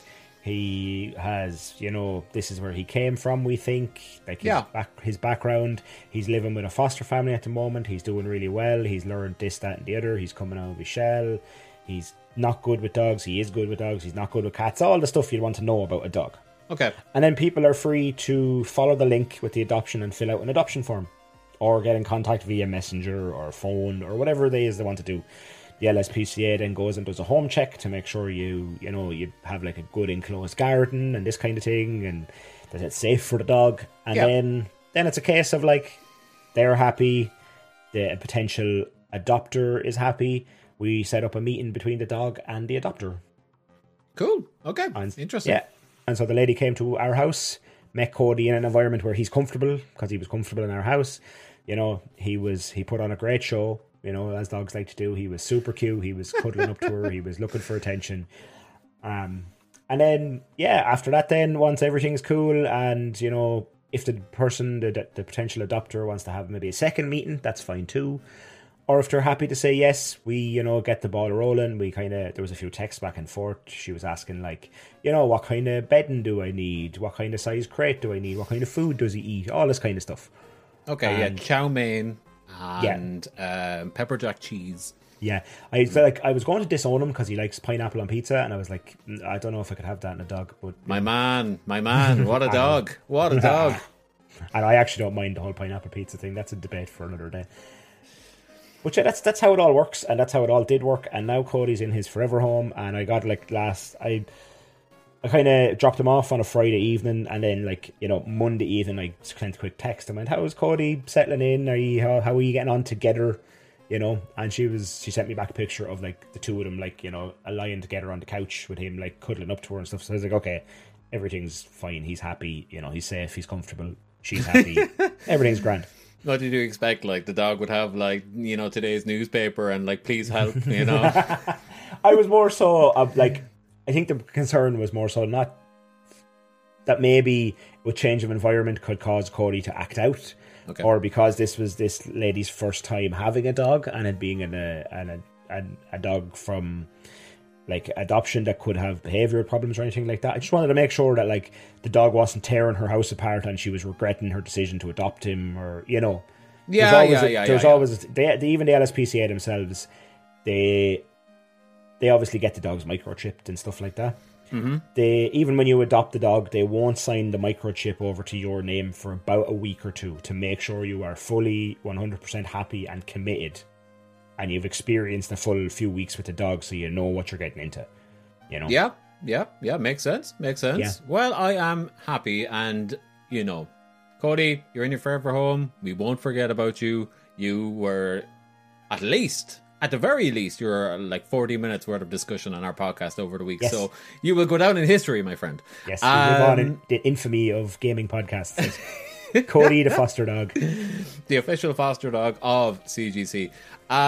Will you do it again? I think so. We discussed this with the LSPCA, and we're thinking yes, but we might wait till the new year because we both work retail jobs, and Christmas is just insane. Mm-hmm. So we don't think it would be fair on a dog. No. To do that. Our own dog is quite lazy and is very happy to lounge all day once she gets like a solid walk in the morning. Yeah. So we don't mind too much with our own dog, but with a dog you don't know, or maybe a highly energetic dog, it just wouldn't be fair to leave them locked up all day. No, I 100% agree, and it shows that you have not sense, but you are mature enough to realise that. Yeah, like I could have went, we'll take another one straight away, without planning about Christmas and stuff, and then feeling really horrible that I'm in work and there's a dog at home just that can't get out or can't run around. Anyway, but that's it. That is that. Well, that has been a more eventful week than what I had. I simply wrestled with my first real sickness of the year. It's funny, isn't it? Like, it seems like everybody is getting it at some point. My theory is that we have all been in our bunkers for like a year and a half, and we were all like, isn't this great? I haven't been sick in like a year and a half.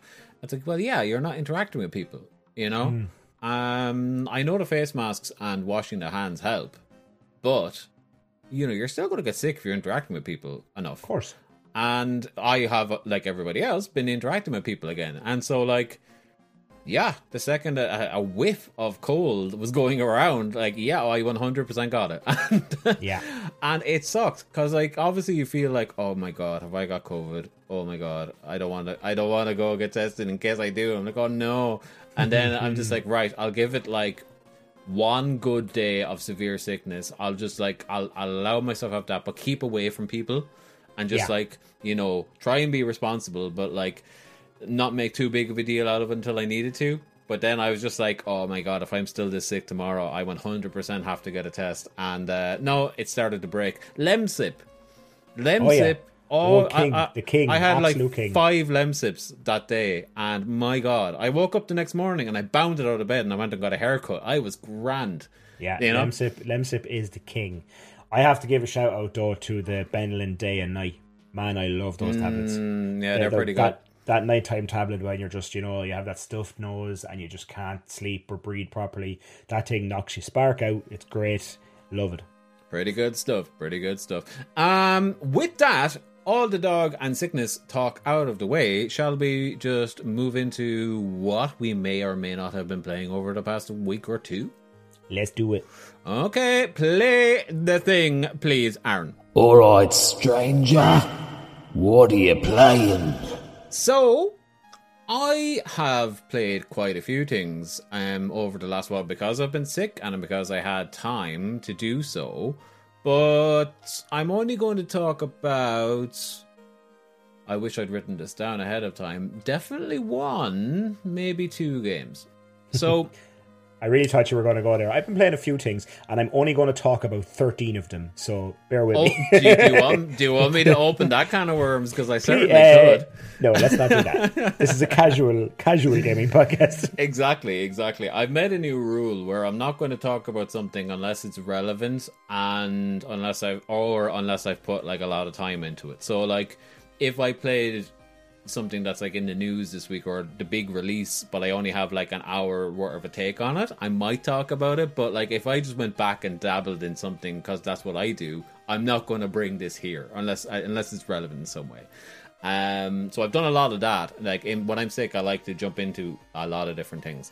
But the main thing I've been playing, and I thought I beat the last boss today on my lunch break, but then it turned out there was a whole epilogue that I wasn't aware of afterwards, where now I'm at the last boss of that, so hopefully I'll beat that later, is with the upcoming release of Metroid Dread, which was be out tomorrow as of recording, a few days out already by the time you hear this. I realized I'd never finished any 2D Metroid games in my life. It's something that has like a hole in my Nintendo knowledge. I know they're good, but I've never proven that to myself. I was just like, they're just known to be good games. And then with this coming out, I wanted to buy it. It's 60 quid though, and I was like, I need to be sure I like these games before I buy it. So I went ahead and... So here's the thing. I wanted to play this game legitimately, but my only option to do that was on the Wii U. That's the only place I could find that I could buy it. And even at that, I'm not sure if the Wii U store is still open. I'm not 100% sure. Okay. But in order to do that, I'd have to set it up and set up the light bar and set up the Wii remotes, and it's a whole thing. You know what I mean? No, God, no.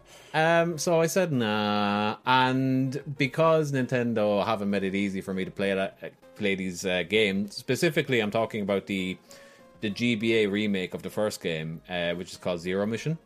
Mm-hmm. Because Nintendo haven't put that on the Switch or in a mini console or some way that I could play it legitimately, I went ahead and I downloaded it, and I found a cool little program. I hacked my 3DS a long time ago. Come get me, Nintendo. And some guy just kicks in your window right now, like, haha, we've been waiting for you to spill the beans. You're caught. Yeah. Like the ultimate show of hubris would be didn't call the episode name that, but yeah, when you have your 3DS hacked, there's like programs online you can use that you might remember. I don't know whether you maybe you were working in the industry at the time, I don't know, but like when the 3DS flopped and then they had that price cut. Mm-hmm. One of the things they did was, for anyone who was there from the beginning, we will offer you GBA games as the ambassador program or whatever. So, don't feel bad that it's now 100 quid cheaper a couple of months down the line. Here's some GBA games. Yeah. And they never, ever, ever made them available for sale. But the bizarre thing is the game, like the 3DS could handle GBA emulation, not a problem, natively, but they never ever sold them because Nintendo are weird. So what that meant is that people have figured out how to, inject a GBA ROM, regardless whether it was one of the 6 or something that they offered that in that deal. You can take any GBA ROM, run it through this program, and then all of a sudden it actually injects the GBA with an icon of that ROM, and it runs it like a GBA game, you know, or like a 3DS GBA game. It's not just like running an emulator. It's actually doing exactly what Nintendo had done, essentially. So playing it that way, it's really good on that, actually. The screen of it... I'm falling back in love with my 3DS lately, because I've just realised that like I can play, with exception to Dread, every single Metroid game on that device. True hacks in some ways, but you know, the last Metroid game was on 3DS, you know? And then I can play all the NES and SNES and GBA ones now on it as well. So like, it's a little Metroid home. But yeah, didn't realize how absolutely amazing that game is. It's probably my favorite game I've played this year, like even above Hades. Sweet, gee, that's high praise. It is really good. Like, and obviously I'm making allowances because it was a GBA game. Yeah, you know what I mean. But like, holy crap, it moves. It's really good. Like, it's like everything I've ever heard that's good about Super Metroid, I'm seeing here. So like, you know, they did a lot of work, obviously, to make that run on a GBA, and it's incredible. But yeah, I'm not going to beat the dead horse here, but like, if you haven't played Zero Mission or any Metroid game, that's a great place to start, and it's a fantastic game. It's great. Yeah. As we learned from my 2 Truths and a Lie a few weeks ago, I've never played a Metroid game. So any game is, I suppose, a place to start for me, but that sounds like a good spot. But I'd have to find an old 3DS and hack it and all that. No, you won't. No, you won't. No, you can hack pretty much anything to play a GBA game. So this very device that you are speaking to me right now through the internet can, you know, play a GBA emulator. Actually, I never thought about the PC. I don't know why I'm sitting here looking at it going, I could never play a GBA game on my PC. That's impossible. I could get you playing Metroid within 15 minutes after this podcast. Nice. But yeah, I highly recommend it to you or to anyone who may be listening. And then I know I played something else. I played a lot of something else. Oh, I played a lot of Dragon Ball Z Kakarot, because the last DLC for that has been released, and I completely forgot how to play it. So rather than jumping into the last DLC, I restarted the entire game, and I played the balls out of it. And it's still great. I really, really love that game. It's such a fan service type game. Yeah. But it's done in such a fantastic fashion. Like the crowd that make it, CyberConnect 2, they are the ones that do the Naruto games, and they do a lot of the kind of like 3D anime world games. Yes. But they are so good at fan service. Like, they are pulling out references on like little Easter eggs and just stuff that makes me go, like somebody else cares enough about this. You know? Yeah, of course. It's really cool. It is really cool. And the mechanics are pretty solid. You know what I mean? So it's not like, you know, if you don't like Dragon Ball Z, this is not going to make you like it. You know what I mean? But like, if you do, this is a game. You know what I mean? This is the one. Yeah, I haven't played a Dragon Ball Z game in a long time. Long time. The whole like 3D level of fighting with air and ground and like, you know, the full 360 scope, my brain is just not capable of mastering that at all, and I get really confused and flustered and like and stressed out when I'm trying to play them. No, that's fair. And this is not going to change your mind. This is like this is like a spin on that. It's very similar to what you are familiar with. You're familiar with Tenkaichi and stuff. It's very similar to that. Very similar. Yeah, that's exactly what I'm familiar with. But no, I like, as much as I like Dragon Ball, the games have just never been for me. Yes, that's fair. Yeah. That is fair. But yeah, if you do like that type of thing, Jesus, it's great. But that has been my sick comfort food games. Now, I am very much looking forward to beating that last boss in Metroid so I can start and hopefully get through some of Metroid 2 before Metroid Dread drops tomorrow. And a buddy of mine is coming over on Saturday, so I have to like just wait essentially a day to play the game. So that's going to be an interesting exercise in restraint on my part. But I said, like, no, we'll wait. We'll try and play through the entire thing in one sitting. So we're going to see how that goes. I will let you know next week. Oh, that'll be interesting. Yep, and that's me. Yeah, that's you. For something that's not normal for me, I played more than one thing since we last spoke. Dear God, you I stop know. podcasting for 1 week and you think you know a guy. Honest to God. So the first thing was quick and short, short and sweet, I suppose, was the Ghost of Tsushima Iki Island expansion. Do you know, I completely bounced off that game. Yeah. I played the Iki Island expansion. I enjoyed it. I thought it was very short for me. Okay. And what I mean by that is I am not a collectathon guy. So once I had the side quest and the main story done, it was kind of like, okay, that was about 4 hours, and now it's just go collect question marks, which I don't really care about. Yeah, quick question there. Like, as I mentioned there, have kind of bounced off it a little bit. I stopped playing it and I don't have a lot of want to go back. Even though I like the aesthetic a lot. Do you think the collectible stuff is what made that happen for me? Because I was like Roomba hoovering the entire map as I went were over. going, yeah. I think maybe like that happens to me sometimes as well. As much as I don't like to collectathon, I can get sucked into it at the start of a game, and then I have to stop myself and go, no, you need to do like 3 or 4 story missions now back to back to kind of spur yourself on and give you a reason to, like, you know, because the collectathon makes you forget a bit about the story and you go, oh, I'm just collecting things, I won't bother, I'll play something else. But when you do a few story missions and get maybe invested in a story or a character or something that happens, then you're like, okay, yes, now I need to go further. It's a tricky balance, isn't it? Because like, even when you're doing the hoovering of all the collectibles, and they make it seem like you should be doing that. Yeah. Because like, oh look, there's a thing over there now you should go look for it. And then if you do what you said and do like 3 missions, all of a sudden you unlock like 4 or 5 power-ups that make getting the thing trivial. Whereas like, you know, I'll go and get a question mark and it'll take me like 15 minutes to figure out how to do it, and then I'll get a power-up that will negate me ever having to figure that out. You know what I mean? Yeah, and it's just like, oh, I should have done that first, you know? Yeah, exactly. So with Ghost of Tsushima, I only ever went to the question marks that improved my skills or made upgraded something for me, like the bamboo strikes, or you know, you got the fox shrines, you get a little like charm or whatever. I only ever did the ones that helped me gain something. Gotcha.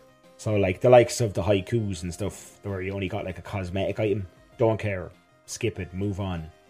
If it's not if it's not empowering me, you know, to help me move forward, I don't need it. There's enough cosmetics in that game that I don't need another headband. That's very true. I did want to collect them all, but at the same time, I was wearing the same thing all the time. Yeah. Once I unlocked that like Big Trouble in Little China massive like straw hat thing, I was in that for the rest of the game. Definitely. But yeah, I enjoyed, like, it's more Ghost of Tsushima for the Iki expansion, which means it's not bad. It is by no means bad. For me, it was just too short because I don't do the collectathon. Okay, fair. The other thing I played this week, and I'm still playing, as you may or may not be aware, I don't know how deep you are on the message boards. There's no Need for Speed this year. The message boards. I'm only joking. I don't even know if there is message boards. Okay. There's no Need for Speed this year. So how am I going to get my arcade racing fix? Really? There's no Need for Speed this year. Why is that? I have no idea. Is it normally every year? Sometimes it's every year. Sometimes there's a year or two gap. You know, it's a bit sporadic. Sometimes you could get a Need for Speed every year for 3 years, then you might not get one for 2 years. Okay, it's probably EA rearranging some studios or something. God only knows what's going on. Fair enough. But that means I can't get my arcade racing fix. Okay.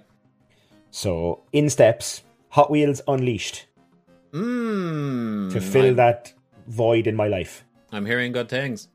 It is Banter Central. Banter Central. It is everything you want from a Hot Wheels arcade racing game. Like, okay, there's no better review than that. Like, whatever you want from a Hot Wheels racing game, it probably has it. You know what I mean? Okay. How do you mean Banter Central though? Like, it's just great crack. It's Hot Wheels. There's like giant loop-de-loops in the tracks. There's jumps and tricks and boosts, and you know, they did the thing this time which they haven't done in some previous Hot Wheels games, where it is like, you know, car size, like to scale. So the world around you is like, you know, giant sofas and pool tables and whatever environments you're in. So it is like proper Hot Wheels. I have a couple of gripes with the game. Now they're minor, very minor. Okay. Gripe 1, the tracks don't get really all that fun and interesting till about halfway through. Yeah, I've heard that was a critique, is that, you know, I don't know how you make, you know, orange tracks more appealing as the game goes on, but like I heard that was one critique, was they get kind of samey or something. Yeah, at the start they're very samey. They're very basic tracks with a few kind of maybe the odd loop here and there. But as you go on through the game and you get further into it, they start doing things like removing the walls from the edge of the track so you can fly off if you don't drift correctly, or you know, adding obstacles, or adding like you'll go through an archway that has like a robot spider on top and you'll fire down webs, and if you got stuck in the web it catches your car for like 10 seconds, you know, all this kind of stuff, which makes it a bit more interesting. I have another 2 gripes. One is, well, it's kind of tied together. Okay. So one is the game on easy. Yeah. Is way too easy. I've heard this as well. Yeah. But the game on medium is almost borderline hard. So like on medium, I can't win a single race. I'm placing like second, third, like podium level. Right. But I cannot win a race. But on easy, I'm leaving everything in the dust. Yeah, I've heard that the difficulty scaling is a bit off as well. Yeah, it's a bit off. And my final gripe, which kind of leads into that, is when you up the difficulty a little bit, when you're using, like, I've used cars that by the stats are, like, one of the cars I was driving for fun was like a dump truck. And like the stats are terrible on it. It has terrible acceleration, terrible top speed and everything. But when I put the difficulty level up and the AI is using that, it's winning races with it. It's the greatest car in the game. You know what I mean? Of course. It's absolutely ludicrous how this thing that like I place last when I'm racing, the minute the AI is using it, like it's like a rocket ship. Yeah. Well, you just were not channeling the right dumpster driving skills or something. Yeah. I don't know. But they're my only gripes, and I think they're minor because the moment-to-moment Hot Wheels racing action is absolute banter. It's great crack. There's hundreds of cars. It does have a loot box system, but it's only in-game currency that you can spend. There's no way to spend your own money on it. Good. And that's a way to unlock cars. And then there's also a special shop where there's like, deal of the day. You can buy the DeLorean for a reduced amount of coins or whatever. You know, different cars like that. Some of the loot boxes you do get repeat cars, but you can break them down for upgrade parts or more money or whatever have you, you know. And yeah, get loot boxes as prizes for races and stuff. But it's just great fun. It's just dumb, silly, fun, loop-de-loop, doing jumps, making your car do backflips racing. So I saw on some, like, press material that, like, the DeLorean kit, the Teenage Mutant Ninja Turtle van, these types of things are in there. Are they, like, available for the base level game, or are they, like, DLC, or...? No, I have kit from Knight Rider, and I unlocked some other crazy car as well. It's not from a TV show, but it's one of the like more crazy Hot Wheels kind of, you know, one of the more recognizable kind of cars or whatever. But they're in the base game. There's no problem. I was able to go into the special shop, and one of the deals of the day was kit, and it was like 1,000 Hot Wheels coins or whatever. Okay. Like, yeah, so you unlock them by using your currency or whatever. Yeah. Is the General Lee in there? Because I imagine that would be controversial. I don't know, because I haven't unlocked a huge amount of cars yet. Yeah. I only have a few, and I've managed to get lucky and get like a legendary car, and that's been kind of coasting me through a lot of the game. But there's a huge amount, and it's just, they're all fully licensed Hot Wheels. So if there was ever a Hot Wheels version of it, it's probably in the game. There was for sure a Hot Wheels version of it. The reason I'm thinking that it could be controversial is, you know, the Southern flag. Oh yeah, of course. That has gotten into some trouble lately, and I'm just wondering, you know, would they? I hope they did. But anyway, I can't find it on a quick Google, so we will leave that to you, the listener at home, to find out. But yeah, sounds good. I might pick it up. I don't know if I will though, because we have Horizon 5 coming out this month. Or maybe next month. I'm not sure. One or the other. But like, it's on the horizon, if you forgive the pun. There is so much, while we're on the subject, there's so much Game Pass goodness coming. I don't think I need to buy another game for the rest of the year. Like, nice. Halo is coming out and it's getting rave reviews on the, you know, public test beta things. Yes. Everyone I know personally as well as playing it is in love with it. So great. That's that. Oh, I will have to buy one thing, which is Battlefield. That's coming out soon. I do want to buy that. But like, there's Forza. There's like, if you look at the slew of games that's coming to Game Pass over the next like 2 months or so, it's extensive to say the least. And then there's more coming as well in the early years. So like, I think I'm coming to a realization that I should just stop buying video games. Do you know? maybe, yeah. I mean, unless you really want free ones. Unless you really want that new release, then maybe, just yeah. Stop. I mean, Hot Wheels will probably end up on Game Pass eventually. 100%. Yeah. 100%. And when it does play it, it's great crack. Yes, that will 100% be an evening of my time somewhere down the line. But that's the thing. Like, Game Pass has turned me into such a cautious buyer of games now. You know, like, if Metroid wasn't a Nintendo exclusive, I would have said, that'll probably be on Game Pass at some point, and I wouldn't have bought it. You know? And there's a lot of games I'm not buying right now, because I know, like, what's it called? Deathloop? I'm not buying Deathloop. No hope am I buying Deathloop. Because it's going to be on Game Pass. Yeah. It's an Obsidian game. Yeah, you know? It'll end up there eventually. Yeah. Arcane, not Obsidian. Arcane. Is it Arcane? Sorry. It's Arcane. The Prey Dishonored. Right. Yeah, it is that whole thing of like Game Pass versus buying a game. Like, because there's the kind of thing of you can be a cautious buyer now because of Game Pass, but when you couldn't do that and you bought a game, you were kind of more inclined to find things you like about it to justify the purchase. So when you were playing it, you were like, oh, it has some gripes, but I really like this, and this, so I'll stay playing it because I spent my 60 quid or whatever. Mm-hmm.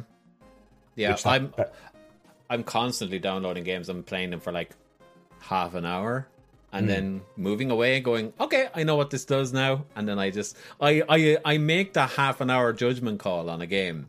Yeah. That was never a thing before, you know? True. But hey, it is what it is. Yeah. Maybe it'll just mean that more games aren't going to stop requiring you to play them for like 10 hours to get it. You know what I mean? So like, I'm all for that. Maybe. You know, that argument, like, it gets really good after the 10-hour mark. Well, that argument, I never liked it. But it's also like it is a double-edged sword of like, then do they pack too much up front and you see it all too soon and never finish the game as well? You know, that kind of way. Yeah, well, that's true actually, because there has been cases like there's some game that's out at the moment that is being reviewed. Darksiders 3 is now on Switch. And what I'm hearing is that apparently it looks really, really nice for the first 3 levels, and then the graphics and the frame rate and everything falls apart later on in the game, and it really seems as if they optimized the hell out of the first 2 or 3 levels for the reviews. And a lot of reviewers are actually getting slated right now for not mentioning this, because it's very clear that they only played the first level or 2 or whatever. I played Darksiders 3. It's not a short game by any means. No, it's not. And then, like, you have to say the other side of it is as well, like, if you have played it on a different platform and it looks okay for the first level or 2 when you look at the Switch port, you're gonna assume, I guess, and you're just gonna say, yeah, like, it's running pretty well, I know what this game is about, and I can speak on authority about it. But then, you know, you kind of want to be able to tell a consumer whether or not it runs like garbage. So hey, I don't know, it is what it is. It's a funny world we live in. Let's move the hell on. One thing I did play, sorry, I forgot to say it. I have to say it because you're here. Death Stranding. I played a lot of Death Stranding. Has your thoughts on Death Stranding changed at all? Ever so slightly, but not really. Okay, that's that. I had a feeling. I seen you posted in the chat about how they removed like the monster placement. Yeah, that was the biggest thing I hated about it. But like, they removed the monster placement, but you still have to do the stupid animation. Yeah. It's called like a Bridges drink or something. Bridges energy or something. Yeah. There was obviously a time limit on the whole monster thing, whatever. Yeah, they're not still giving them money, so therefore, yeah. But then every time you go for, you know, a crap, you still have to see like Norman Reedus' show that I'm not even sure is on TV anymore come up on the front of the toilet. But here's the thing, I want to like that game more, but it does things that I just can't forgive, and I find it more and more irritating every time I play it. And it's like the self-flagellation of like just like, for example, animations. Like, the animations in that game are super impressive the first time you see them, And then they just keep showing you them again and again and again. It's like every time I walk into an area with like those, you know, ghosts and stuff in them, the BTs, then like there's 3 animations that has to play before you can move in that area. Yeah, so like yeah. You come along on your bike, and next thing the bike just shuts down and the flowers start growing. Okay, and then you have to start the bike back up, and then you can get going again. Then all of a sudden your thing has to come up and go and do its big animation thing. and it's all really self-indulgent. Yeah. And you're like, I could hit a BT area, like, and there's one when you leave as well, that's the very same thing. And it's like I could hit 4 BT areas between A and B. Yeah. And I'm watching like 12 animations as a result. Like, rather than just like, you know, do that the first time and let me drive the hell through. Like, you know, that's little things like that would 100% make me want to finish that game. But I can't keep going back and seeing the damn animation. Yeah, it I get you. It kills me. I do understand. And it is very self-indulgent, as you say, but like, I suppose I'd expect nothing less from Mr. Kojima. He's very self-indulgent when it comes to making games. He is. But like, at the expense of the gameplay, I found. You know what I mean? Yeah. It was just like, this is something that, you know, an editor would have come in and said, maybe don't do that. Yeah. You know? Anyway, doesn't matter. Moving the hell on. Let's move away from all of this and move into a break, I guess I should say, first of all, where you at home, if you are listening, may hear a little ad, but everybody will get the joy of hearing about where to find us on our socials. Before we come back, do hang in there. We are coming back to talk about what happened in the past week or two, and some funny stuff has happened. I'm pretty excited to talk about. So, with all that being said, play that thing. Hey there. If you want to keep up with all things casual game content, you can do so in a number of ways. The easiest way to do so is to follow us on all of our socials at Casual Game Co. Not content, because you only get 15 characters, but hey, what can you do? At Casual Game Co. That's at CASUALGAMECO. Can't be any simpler than that. On Twitter, on Instagram, and on Facebook. And when you're at Facebook, look for the group, the Casual Game Community. It's a good bunch. We're going to love you. Come on by. If you could do us a massive favor, like the podcast, review the podcast, and just tell a friend about the podcast. It goes a long way. And you can find all of our content on podcast forums, wherever you get your podcasts, by searching for Casual Game Cast. Thanks again for all of your help and all of your support. It means the absolute world to us. Now, back to the show. And we are back. Now, ladies and gentlemen, a couple of things have happened since we last spoke, since we have last met. I feel like I'm that guy from Blue's Clues right now. That's something that happened since we last met. Did you see that? That happened before that. I feel that happened like during this month, but we can talk about that for a second. Did you watch that? I've seen it, yeah, and I seen that like I follow some of like the kind of late night chat shows on YouTube and stuff to watch some of the funny clips, and like Stephen Colbert had him on as part of a sketch and everything. Like, this is how big this whole Blue's Clues thing blew up. Yes, and I've seen that him and the other 2 guys who have played the Blue's Clues man-child over the last however many years did a cover of Eiffel 65's Blue, I believe, with the dog popping up for support. Wow. Yeah, amazing stuff. I think the funniest thing to come out of that is the original guy gave his statement to, like, when he did that video, obviously, you know, news outlets were reaching out going, oh my god, this is hilarious, like, I need to speak to you now. Yeah. And he did an interview, I can't remember who with, but they had asked him, you know, what was the reason for you leaving in the first place? And the reason he left in the first place was because he was going bald. As you could probably notice in the video, he's, even though wearing a hat, he is a bald man. And apparently they gave him an ultimatum and said either wear a wig or we'll have to get rid of you. And his statement was, I would never trust the people who put me in that outfit to pick a decent wig, so I left. I paraphrase, but that's what it was, you know. And I was like, wow, yeah, okay, yeah, I can see that. Yeah, okay. But isn't that a shame? Like, apparently, you know, I think he obviously had like studies he wanted to do and other reasons that like were a deciding factor. But like, you know, ultimately, this man-child that everybody was like, you know, growing up with and loving or whatever, had this like ultimatum thrown at him that like male pattern baldness can't fly around here, you know? Yeah.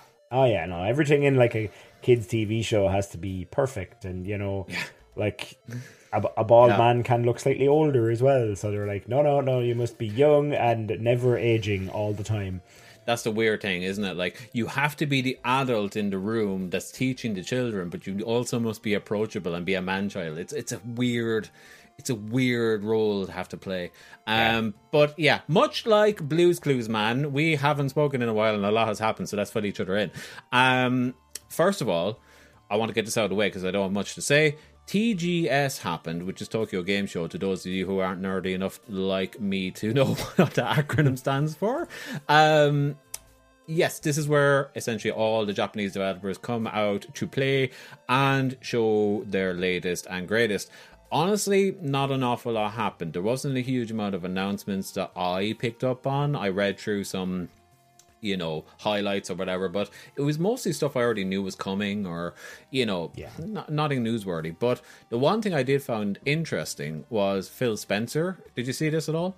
I see like a news article or a headline or something about something. So sorry, continue. What? No, you're good. You're good. Yeah, he had a panel with I wish I'd written this down. Hideko, the guy that created Resident Evil. His name's escaping me. Hideko. Yes, Resident Evil man. Resident Evil man. But yeah, he's obviously heading up a Microsoft-owned studio now, Tango Gameworks. So, you know, he was there doing his presentation, and Phil Spencer used him as an opportunity to kind of bridge the gap between Xbox and Tokyo as a whole. Yes. Because like Xbox has famously failed again and again in Japan. But yeah, Phil came out saying that, nope, this is the time we're going to change things. We're really going to start, you know, going after more Japanese games, and we're going to start promoting more Japanese stuff. And it really shows that like weeaboo culture has really kicked off around like Western world, because like even he can see it now. It's like no, we need to get these Japanese games on this console. Like Scarlet Nexus dropped that day, and apparently it was huge on Game Pass. Because there honestly was a void of that, like, again, weeaboo type content that I enjoy. I enjoy it. I'm not saying it's bad, but that's what it is. But yeah, I think that was the most interesting thing for me. I am interested to see the Xbox kind of flesh out its ecosystem outside of Gears and Halo, which it has been doing for the last while. And this is another little piece to add to the pie. Yeah, I didn't see any of TGS. I did see a headline about how, like, you know, Xbox is trying to communicate more better with like over 200 Japanese developers and trying to, you know, make life easier for them at Microsoft and Xbox and all this kind of carry on, which is great. It's wonderful. Like, I've always been a proponent of let everyone play all of the games. If everyone gets to play all of the games, we all have a great time. Wow, that's incredibly general but true. Yes, it is like, but it is like, you know what I mean? Like, it is. No, you're right. It is like, as much as I love those big tentpole PlayStation exclusives, I feel bad for people on Xbox who maybe don't have a PlayStation who can't play those phenomenal games, and vice versa. I don't own an Xbox. I'd love to get a go at the new Forza or Halo and, you know, have some fun with it. Yep, for sure. And like, as I said before, if you took those exclusive over-the-shoulder third-person action games that PS4 and 5 have, away from them, their biggest strength over Xbox, I think, was their Japanese titles. Like, definitely more JRPGs, more like, you know, Sony was always the home of Japan games for the most part until they became mainstream. So now, if Xbox can kind of capitalize on that a bit more, that's one less feather in the Sony cap. And if chances are all of them will come to Game Pass, so like that's an easy sell if you're a JRPG fan. Anyway, moving on. So that was TGS, and we did have a Nintendo Direct since we last talked. Interesting. I don't often watch the Nintendo Directs, to be honest with you, because I don't own a Nintendo device. And not that I don't like keeping up with the Nintendo news, but I just I don't own one, so like it, you know. I just think they're fun. I honestly think they're fun. Because I just love Nintendo games. When they're crap, but like when they're good, When they're and this generation as well. I have yet to play Dread, but I'm hoping it falls into this caliber of Zelda came back and did good on the Switch. Mario came back and did good on the Switch. Samus hopefully will come back and also do good on the Switch, but I'm hearing great things. Yeah. So like it's been a great era in general. Like Pokemon had a great game, and you know, like all the big tentpole for Animal Crossing had the biggest one in history. So like it's been a great generation for them, but they've had some missteps or whatever. But their directs have either been boring or incredible, and this one kind of bordered on the incredible for some of the right reasons and a lot of the wrong reasons. There was a couple just to speed through some of the things that came out. We seen that Bayonetta 3 still exists, you know, and it's coming next year. No official release date, but we got to see more of it, and it's like, okay, it's not dead. Main thing. And we've seen a couple of other things. ActRaiser, you're not a retro game guy, so you don't know what ActRaiser is, do you? No. Okay, that's an old SNES game that was like a mixture between platforming action and RTS. So like the levels will alternate, and it was really good. And they made a remake of it and just announced it out of nowhere and dropped it on the spot. So you know, interesting stuff.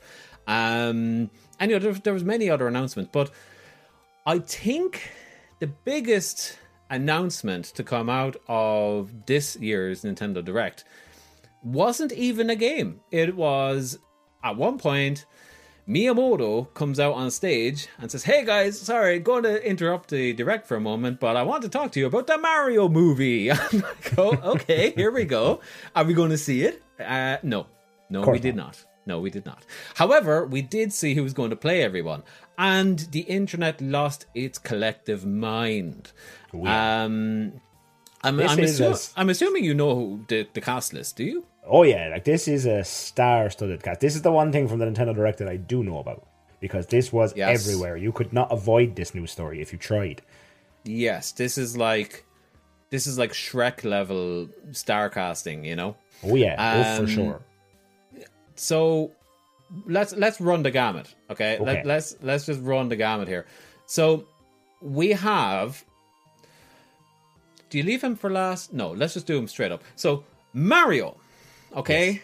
the kind of problematic Italian stereotype that we've all known and loved for 30 years, who has always been voiced, by the way, by Charles Martinet, who is also in this movie in an undisclosed capacity. But Mario is going to be voiced in the CG movie by, and at home, if you're not aware, of course, in your mind, who else could it be? Who else could it be? Only Andy from Parks and Rec, Star-Lord from the MCU, the guy who trains the Raptors in Jurassic Park, Chris Pratt himself. Chris Pratt as Mario. I know, right? How do we feel about that? Do you know what's happening here, right? I'll tell you what's happening here, and this cast tells me exactly what's happening here. Nintendo with this movie are trying to pull a Detective Pikachu. They're trying to modernize it, get the known faces and names in there, and get Before we go into the theories of what they're doing, because I have many hot takes, and I'm afraid that we'll stumble away from this. Let's go through the cast, okay, and then I think we kind of work out from there then why they've done that. Right, let's go. Quick fire round. Quick fire. Anya Taylor-Joy is Princess Peach. You will know her from the Queen's Gambit. Yes. I think that's a good choice. Yep, seems good to me. Seems fine. Yep. Seems fine. She looks good in blonde, and she can be soft-spoken. We have Jack Black as Bowser. Yeah, sure. He's going to be loud and screamy and like just his super energetic Jack Black. Yes, and Jack Black has range. He does, yeah. You like to think he's just that TikToker and Tenacious D guy, but like, no, he genuinely has good acting chops when he wants to, so I'd say he could pull off something quite energetic, as you said, and, fun here. I just hope that they don't Jack Blackify Bowser. Like, I hope that it's like, yeah, he is playing Bowser. He's not being, hey, I'm Bowser. I get you, yeah. Charlie Day as Luigi is inspired. Mm-hmm. I saw that and went, Yes. This is the only one in these, by the way. I said, like, there's a lot of these I can argue in my head, but like Luigi, Charlie Day, couldn't want anybody else after hearing that. You know? Yeah. Seth Rogen as Donkey Kong. I can see it. I can see it too. Yeah, he has that deep gravelly voice kind of thing as well going on, which I think lends perfectly to a gorilla. And of course, he has the CG movie props, having both directed, I believe, and produced and starred in the CG classic, not for kids, Sausage Party. Yes, that was, I actually caught about 10 minutes of that on TV the other night. Oh, it's awful. It's woeful. And terrible. Disturbing. Yes. And disturbing, in equal measure. Fred Armisen is Cranky Kong. Mm-hmm. I'm okay with that. I like Frank Armisen. I think he could do a good job there. Kevin Michael Richardson as Kamek. I'm not even quite sure who Kevin Michael Richardson is. No, me neither. I'm going to click on him here on IMDb and see what he might be. Kamek is the Mario villain who's like a wizard. He's always like Bowser's right-hand man almost. So, yeah, I'm not quite sure what his past work is, Kevin, I mean. But okay, sure. So let me hit you with some of Kevin Michael Richardson's past work. Okay, go. The 1995 Mortal Kombat movie, he was Goro. No. No way! Goro's going to be in the Mario movie? Awesome. He is the Mauler twins in Invincible. He is Rosie in F is for Family. He is Beastman in Masters of the Universe, the recent He-Man Netflix thing. Okay. He's Morpheus in Robot Chicken. He's in the movie Trolls. He's in Marvel's MODOK series, Teen Titans Go. Like, this guy has voice acting chops out the wazoo. Okay, he's Animaniacs, Woody Woodpecker, Samurai Jack, animated Star Trek stuff. Okay, we get it. The guy has been in, you name a cartoon, he's been in it. Okay. Yeah, and video games too, like, so he is, you know. Yeah, so he knows what he's doing, I'm sure. I'm sure. But he's voicing a character that I don't think has ever really been voiced before, so, you know, he probably has free reign. But speaking of a character that has spoken before, and what a bizarre choice, Toad will be voiced by Keegan-Michael Key, as in of Key and Peele. Yes, Keegan-Michael Key of Key and Peele. Is he gonna talk like that? Or, you know, like, is he...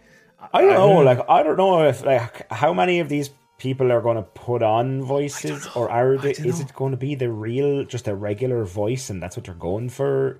I don't know, and I think we both probably have thoughts there. And just to wrap it up, Sebastian Maniscalco or something or another is Spike, whatever. Moving on. Oh, Charles Martinet, as I mentioned earlier, will be voicing something they haven't specified. But he, for anyone that is not familiar, Charles Martinet has been the voice of Mario and all pretty much of the male people in Mario games since Mario 64. So, like, he's been around, he's done a lot of work for them, and for whatever reason they've decided to, like, stab him in the back when, like, you know, Hollywood came around. Yeah. But yeah, so I interrupted you earlier. What's your take on the star-studded cast? I think they're trying to do a Detective Pikachu. Okay. So, like, Detective Pikachu was going to get people to go see it anyway because it's Pokemon. Yeah. But they also slapped Ryan Reynolds all over it. Yes. You know, to get people to go, Ryan Reynolds is in this movie. I like Ryan Reynolds. I'm going to go see this movie. Mm-hmm. This is the same thing. You have your Chris Pratt, your Jack Blacks, your Seth Rogans. Like, these are all, some of them comedy icons and, like, you know, in the upper echelon of comedy actors. Some of them more like the likes of your Fred Armisen is great at, like, impressions and this kind of thing. So he could easily, you know, put on crazy voices and do all this kind of stuff. Yeah. Like, I think they're coming out strong because if Nintendo plan to make more movies in the future, they're going to go, like, look what we can do and look at the power we can get. Look at the star power we can pull in. And plus, sure. I think, you know, I get the feeling once this movie comes out and the whole, you know, press tour starts where, like, you know, your actors are doing like 500 interviews a day. Mm-hmm. I bet you, I would put money on it that like most, if not all of these actors are going to say, well, Mario is the biggest game franchise in the world. When Nintendo comes knocking on your door, you don't say no. I guarantee you they will say that in interviews. Yeah, 100%. That's the reason I think 100% this is done. Is star power is one thing, but it's the press junkets. Like that, I'm pulling this information from another movie podcast or whatever, but like, you know, the idea, the reason why Shrek was so successful was that they literally made sure to get a star-studded cast for the CG movie, and nobody had really done that until then. Yeah. And the reasoning behind it was, we'll get the stars, it'll cost a buttload, but we'll write it into their contract that they have to do like 1 million press junkets coming up to it. So every time you turn on the TV or listen to the radio or whatever, Mike Myers and Eddie Murphy and Cameron Diaz are going to be there talking about how this movie's going to be amazing, and you know, you it earworms in and you then want to see it. This is the exact same thing. This is going to be, you know, Chris Pratt, Charlie Day, Seth Rogen, Anya Taylor. They're all going to be on like Oprah or, well, the equivalent or whatever, and Ellen or whatever. They're all after retiring. Whoever's popular now. All the late, like Jimmy Fallon and Jimmy Kimmel and all the other Jimmys that do late night shows. They're all the Jimmys. But like, it's in your contract, all the Jimmys. Yeah. But yeah, they're going to be on those, and you know, it's going to be that. And I think, here's the thing, I don't know whether I like it or not, because I think, like you, they're going to Detective Pikachu this. I think it's going to be like, I think Nintendo have investors in this that want to see money, and they want to see money too. And I think that somebody in the boardroom pointed at Jumanji and went, that was super, super, you know, popular, made a lot of money, and it was about a frickin' board game.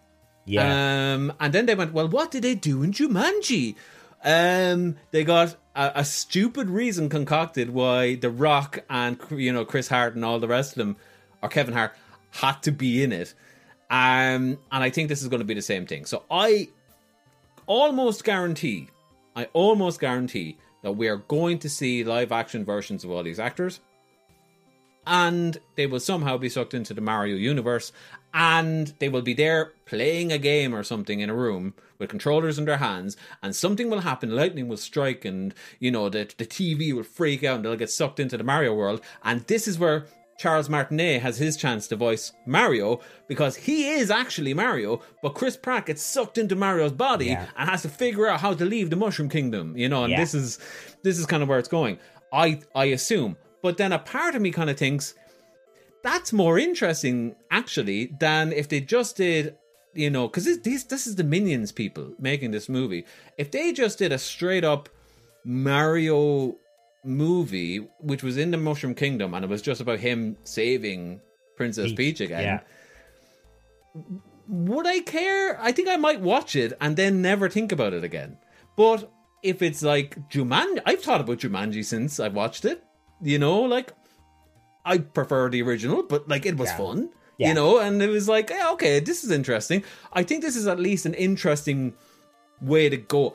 I'm more interested now than I was before I heard the set list.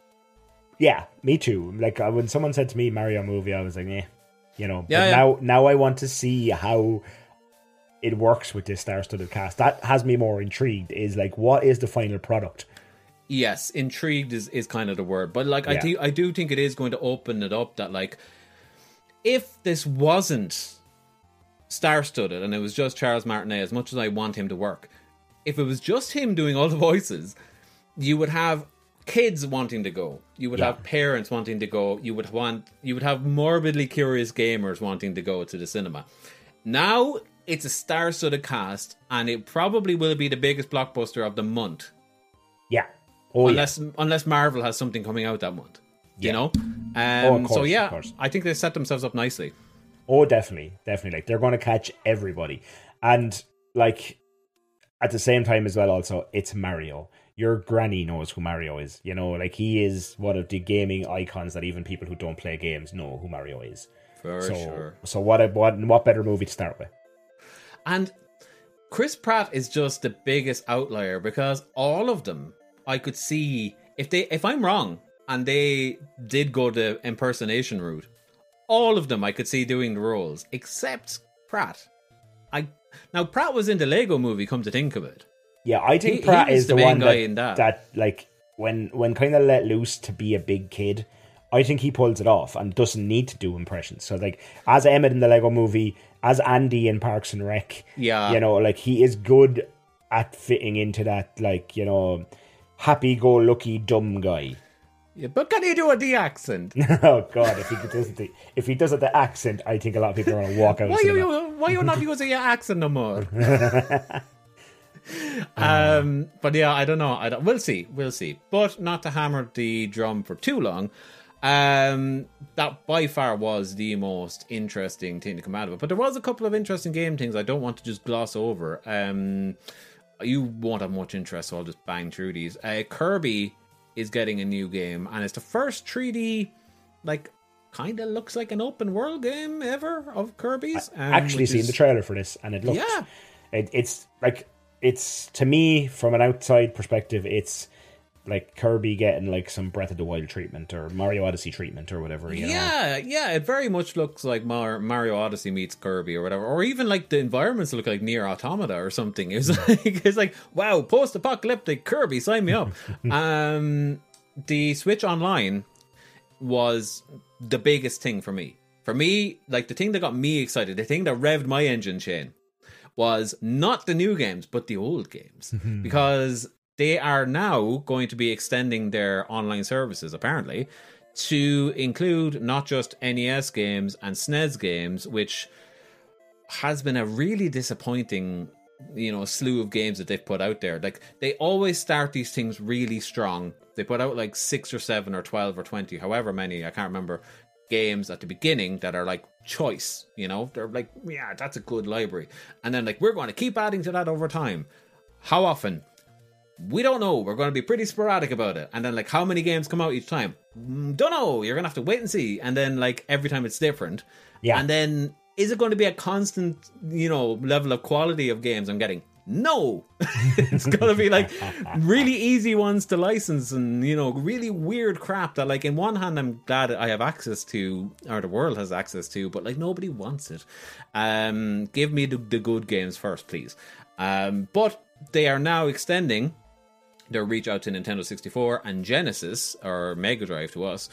And this has me excited because Nintendo 64, you can't really get those games many places. You can get them on the Wii and Wii U through the Virtual Console, which is now dead or whatever. But, like, that's it. And then they're really hard to emulate on anything else. So, like, it's nice that they're coming to this service and people can play them again. Because, like, the Nintendo 64 has hit what the SNES hit years ago in nostalgia. It's finally come around. It's been long enough that people are like, oh, yeah. Oh, Mario 64, Star Fox 64, F-Zero, or I guess, Zelda. Like that. They're big ones. And I don't think anybody's going to spend any time on anything else but those four. But, it's gone back into the zeitgeist. The Genesis and Mega Drive ones, I'm actually perplexed as to why, because the games that they announced that are coming are already on a collection on the Switch. And it's always on sale. You can get them pretty easily and never have to pay for a service to play them. And on top of that, for the privilege to play the Mega Drive games and Nintendo 64 games, you have to pay more for the service. And they have not disclosed how much that's going to be. I think it's about time they up this. They can up the price of that. It's like 20 quid for a year. Yeah, but it's nothing. But at the same time, it's a terrible system. Like they haven't offered much for you to want to pay more. I don't think this is it. I don't think this is the time to go like, oh yeah, now like add voice chat and we'll talk. Do you know what I mean? Add a lobby system. God damn it. But like, yeah, they're doing that. But the most exciting thing for me, as a person, as an emulator, is they are making official wireless controls for both the Nintendo 64 and the Mega Drive. Don't care about the Mega Drive. A million other companies have done it. An official Nintendo 64 ridiculous looking controller that's wireless and Bluetooth. I'm going to buy like 4 of them. Yeah.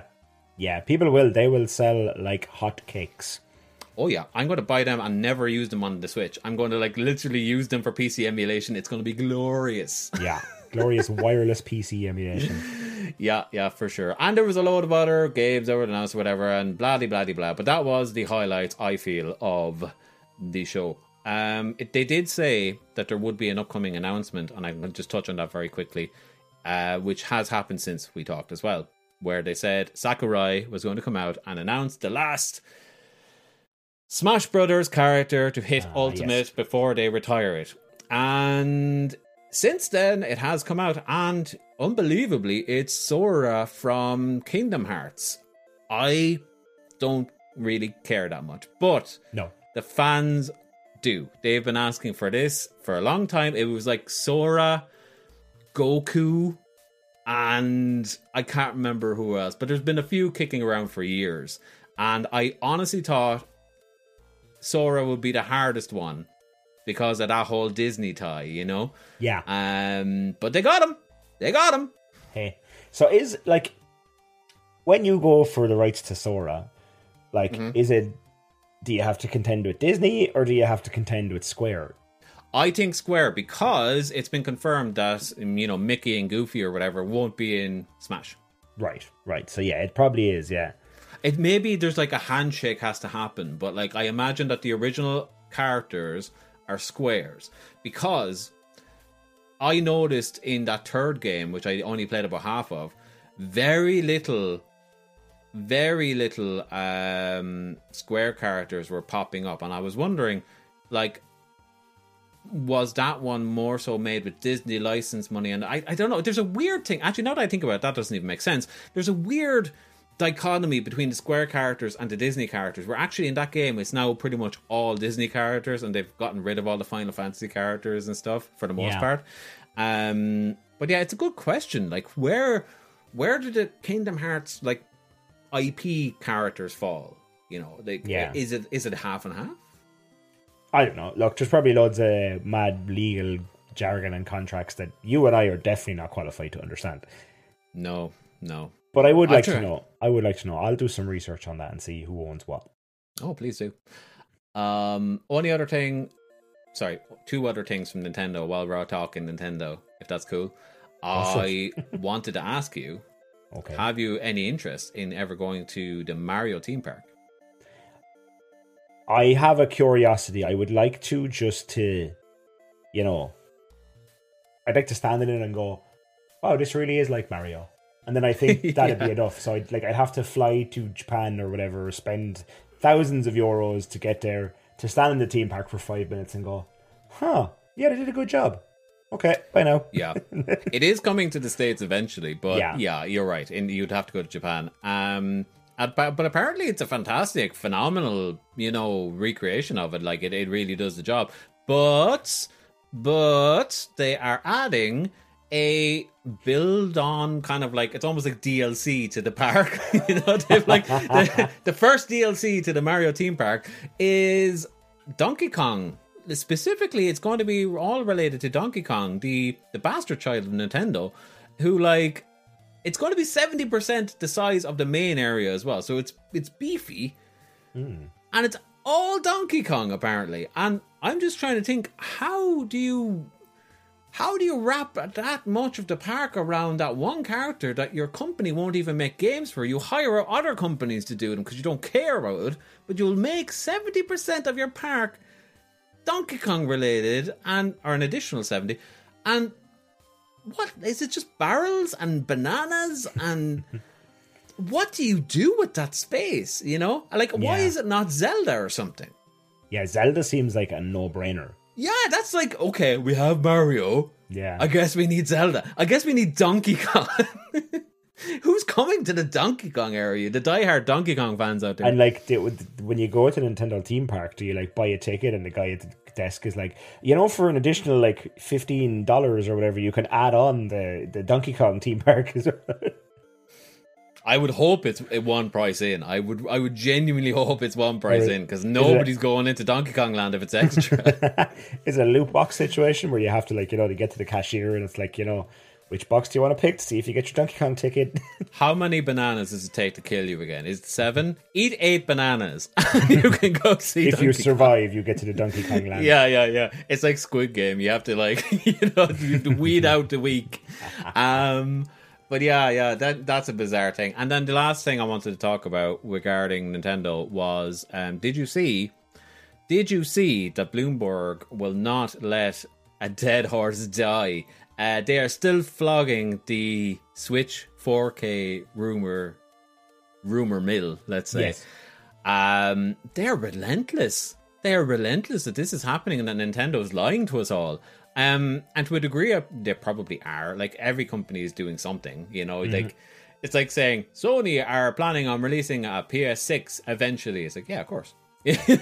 Probably. Even if it never happens, like, I'm sure they're planning it, like, but like, they're the hubris of Bloomberg this time around are saying not only are Nintendo working on it, but they've given it to multiple developers in a kind of a dev kit fashion, and they have been working on a game each for this console that's going to release for holiday next year. Keeping in mind, only a couple of months ago, they said that there was going to be one for holiday this year. Yeah. Which turned out to be just a revision of the old Switch. And since then, the bizarre thing that I want to talk to you about is, like, uncharacteristic move of Nintendo. Nintendo don't really do the social media, like, reach out, going, like, clarification stuff. They're pretty old school, you know? But this time they reached out and went, no, sorry, buddy. No, you're wrong here. That's inaccurate. They didn't say, like, straight up no. They said it's inaccurate, I think was the exact statement. Because, of course, they're working on a feckin' sequel to the Switch. Of course. So but maybe, I don't think they're going to be next holiday. Here's my theory. When they say inaccurate, they mean Switch 4K mod is, like, it's inaccurate, but it's also accurate. So, as in, like, they're saying what you're saying is inaccurate, but it probably does exist because it's going to be the Switch 2 or whatever, Yeah, I think it was just like, wading into the internet to say, no, you're full of it, and then just walking away. Don't give too much detail. Don't do with anything, but just say the generic thing.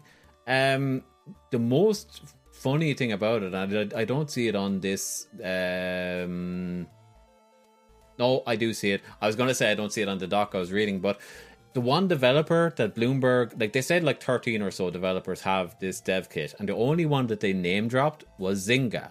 And Zynga is not a developer that's ever developed anything on the Switch before. Nope. So they're like the Facebook guys, or like, they make like Farmville or whatever. Yes. They are like mobile game people. Yes. But like, they have never developed anything for the Switch before. So straight away it was bizarre that, like, so they have a 4K dev kit ahead of possibly other devs that would, spring to mind. But apparently representatives from Zynga have come out saying, no, that's not true at all. No, we can say hand on heart, no, sorry, that's not true. So like, who in Bloomberg is getting this information, and why are they adamant to get out there and tarnish their name? So do you think since Jason Schreier went over to Bloomberg to do, like, game reporting for Bloomberg, that he just, like, feels like he needs to come up with news stories or pull them out of somewhere? Was it Schreier that broke this time, though? Probably not. I don't know. But let me see. Ever since Schreier went to Bloomberg, there has been so much gaming news coming out of Bloomberg. Mm-hmm. You know what I mean? Like, so, like, I think Bloomberg probably started to look at how gaming is one of the largest entertainment mediums in the world and said, we need to get in on that reporting action because it's going to drive clicks and traffic and et cetera, et cetera. And they're not wrong. I'm sure it's doing the job. Yeah. So since Schreier arrived there at Bloomberg, it just seems to have exponentially exploded with gaming news. Every week I'm looking through the news for this show, like, I see Bloomberg this, Bloomberg that, it's Bloomberg everything. Yep, 100%.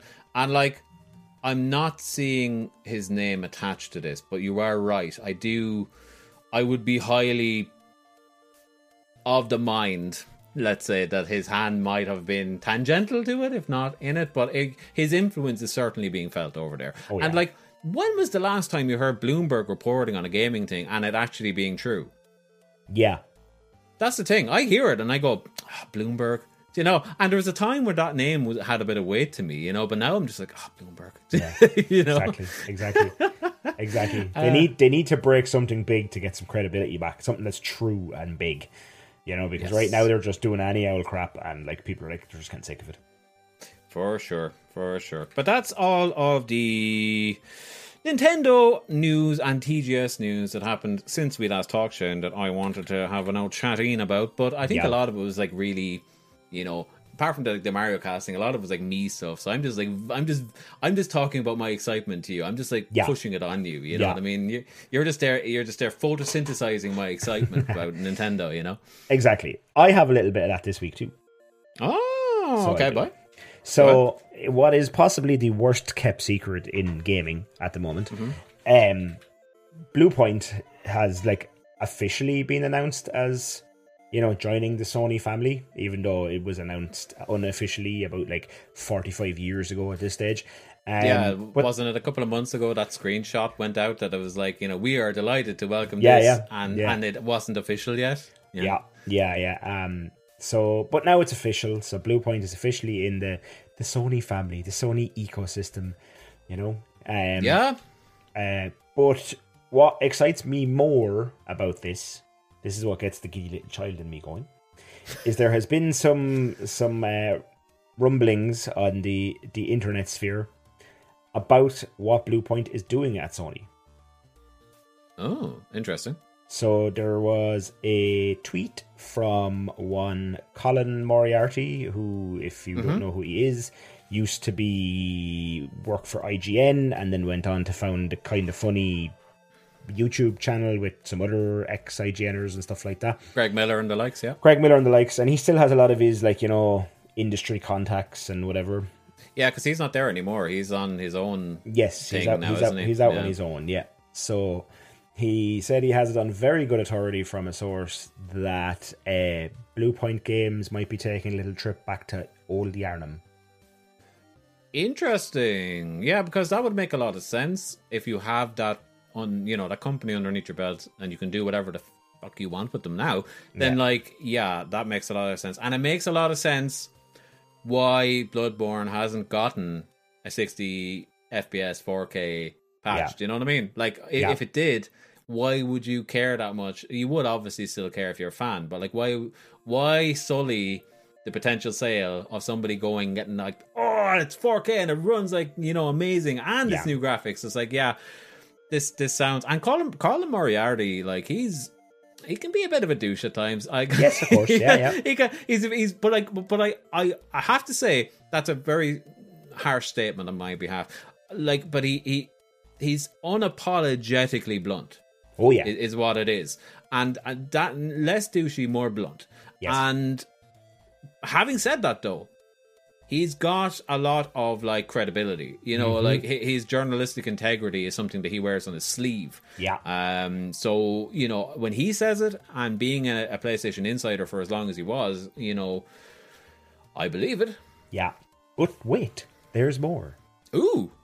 Someone else, some other game person, thing, journalist, dude, lady, I can't really remember. That's why I'm babbling all these words. Kind of chimed in on the conversation as well and said they have one source and they're waiting for like a second source for the whole kind of, you know, journalists do the whole double confirmation thing before they're ready to like really confirm a story. Sure. That not only is Bloodborne going to get the Bluepoint treatment, but the sequel to Bloodborne is being made by Bluepoint. Oh, snap. Okay, so I've not heard any of this. So, like, wow.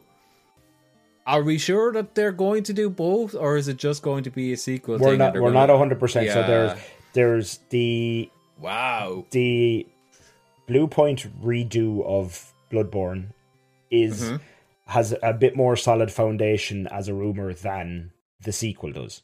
Okay. That's why, like I said, the other journalist who joined in the conversation was waiting for more confirmations. It's the Bloodborne 2 was a little shakier. So here's my thoughts, right? I think it makes an awful lot of sense. Think about it. You've got Bluepoint. Right? What are Bluepoint known for doing? Oh yeah. Oh, remakes, remasters, redos, like... Yeah. Yeah. Taking a game and spit shining it. All right? So yes, they have shown their chops to be able to make a Souls game with the Demon Souls, you know, remake. Granted, they didn't build that from the ground up mechanics-wise, but they obviously reverse-engineered an awful lot and learned how to do it. So they definitely have at least the chops to be trusted with at least one go-around. Yeah. And having said that, they're really, really good at taking old games and just giving it the bare bones, you know, spit shine as well. Like, look at the Metal Gear Solid ports to, you know, the modern consoles and stuff. Like, they can just go in and do a dual project here and just say, like, yes, we're taking the original Bloodborne, which is not an old game, so it doesn't need to be remade. No. We're going to put it in 4K 60, and those assets are still amazing. I've seen, like, you know, people who have reverse engineered and gotten it through the PS4 in a hacked PS4 or whatever and put it on PC and then up the resolution. That looks as good as any game, hands down. So, like, if they just did that and then said, okay, 4K 60 patch for the original Bloodborne, maybe as a collector's edition re-release or something. Director's cut. Yeah. Get Kojima involved. But, like, if they did that and then said, and we're doing this so we can tell you that we're going to release Bloodborne 2, also by Blue Point Games, in, like, a year or whatever. Yeah.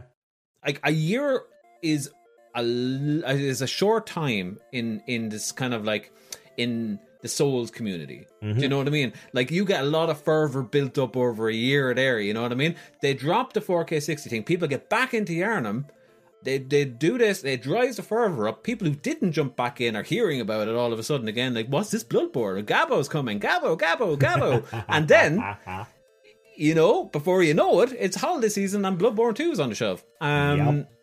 It could be huge. Could be.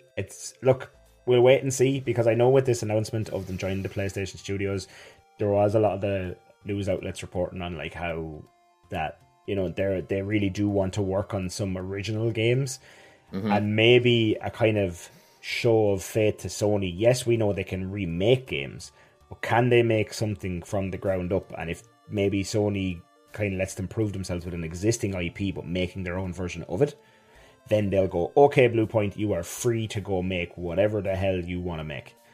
Yeah, okay. Yeah, that makes sense. Makes sense. I think that, like, God bless them. I hope that they do get to make a game for once, you know? Like, yes, that would be, I do. I really do. Maybe they do like just doing remakes. I don't know. But a part of me likes to think that, okay, surely they have a lot of creative people on their team that would just like to, like, stretch their legs a little, you know? I'm sure. Yeah. But whilst we were talking about remakes, remasters, because we are running on, so we'll wrap this news section up soon. But, like, I know you'll be interested in this. Is Konami apparently are dusting off the old logo and getting back in the game? Did you see this? I did see this. Yeah, with apparently Metal Gear Solid 3 of all games. Okay, I said we're running on, but we have to get into this. So here's the thing, right? Yeah, like, Konami is saying, yeah, we're going to do re-releases and remasters and whatever the hell they said about, like, you know, correct me if I'm wrong, about 3 of their pillar franchises. Castlevania. Yeah. Which is okay, that as long as they don't do the weird 3D ones again. Silent Hill, which... Yay. You know, great. I hope I would love to see a Blue Point take on the original Silent Hill trilogy. That would be amazing. But Metal Gear Solid, and specifically the one they've semi-confirmed, is Metal Gear Solid 3, which, don't get me wrong, Shane. Don't get me wrong, that's like a top 5 game for me. That's like, that's my Metal Gear. You know what I mean? That's the one I go to. But weird that they would start at 3, like, not even 2. Yeah, but 3. You know what I mean? Like, I obviously you think Metal Gear 1, but Metal Gear 1 would need the most work because it's a PS1 game. Yes, definitely. Do you know what I mean? So, like, you can't really use Twin Snakes either. Like, you have to kind of make a new thing. And Metal Gear 3 is a PS2 game, which, you know, looks great still to me, you know, considering its limitations. But it looks as graphically competent as 2. I'm struggling to realize why 3. Why start there? Is it just because it's the best reviewed one, or I don't know. I don't know either. Like, maybe, possibly. I don't see the logic in it. I just don't. I don't know. There's something that we are not getting or seeing here that Konami clearly see. Is 3 the one that got the fancy pachinko machine redo? I was just going to say, do you think that this is their most successful pachinko machine? Probably, because I remember the trailer that was floating around online there a few years ago that was like the Metal Gear 3 pachinko, and it was like gorgeous up-res, yes, like high HD and stuff. Maybe, do you think because they have those assets for the pachinko machines that they're just going to be like, oh, this is just easy money for us, we already have the assets? Maybe. I would imagine, though, that trailer, or not the trailer, but it was, they made a trailer, but all those assets or whatever are seen on the pachinko machine. They're playing as you're playing the thing. So, like, I don't think that they're assets in the traditional sense. They're not like 3D models. Like, that's just like a 2D graphic, you know, doesn't need, it's an animation for all the world in CG. But maybe they did go the whole hog and, you know, take the original 3D models and up-res them and then record some gameplay with them or something. But I would imagine that was just 2D animation. Fancy as hell animation, mind you, but like, maybe. I don't know, it's just, why are Konami so weird? You know? Like, you've got some of the most classic, well-known, well-loved franchises in the world, and this is what you're doing. I just can't wait to see what they announce about Silent Hill and Castlevania. Like, what? Yeah. We're going to do Silent Hill for the room, and we're going to go to the weird 3D Castlevania that nobody liked. You know, it's just like, if Konami did that, I would not be surprised. Yeah, at all. I wouldn't put it past them. They're a strange company.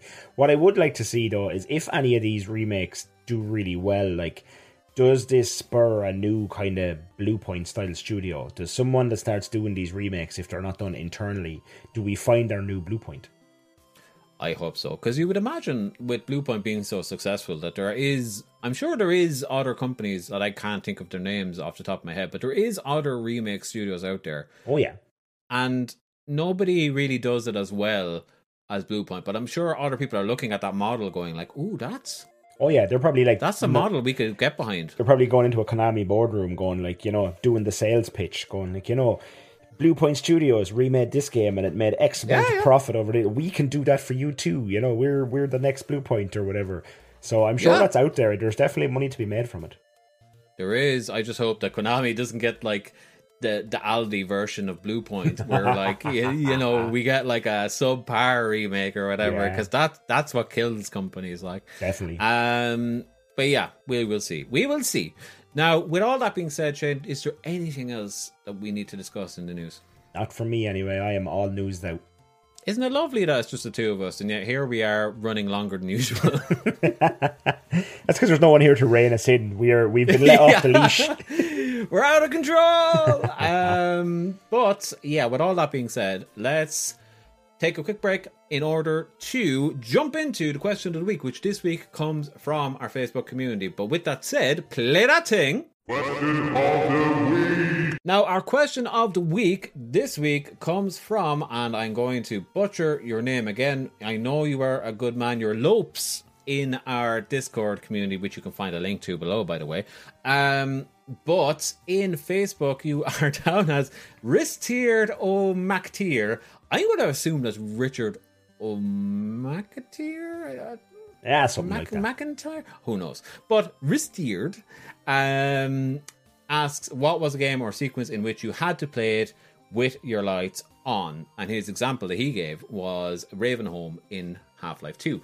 So Shane, any games out there that really put the heebie-jeebies up in you that you just couldn't sit down and play games in the dark? So traditionally, I'm not a big horror game player, as we know. Oh yeah, you're actually a kind of a horror baby with games, aren't you? I am a little bit.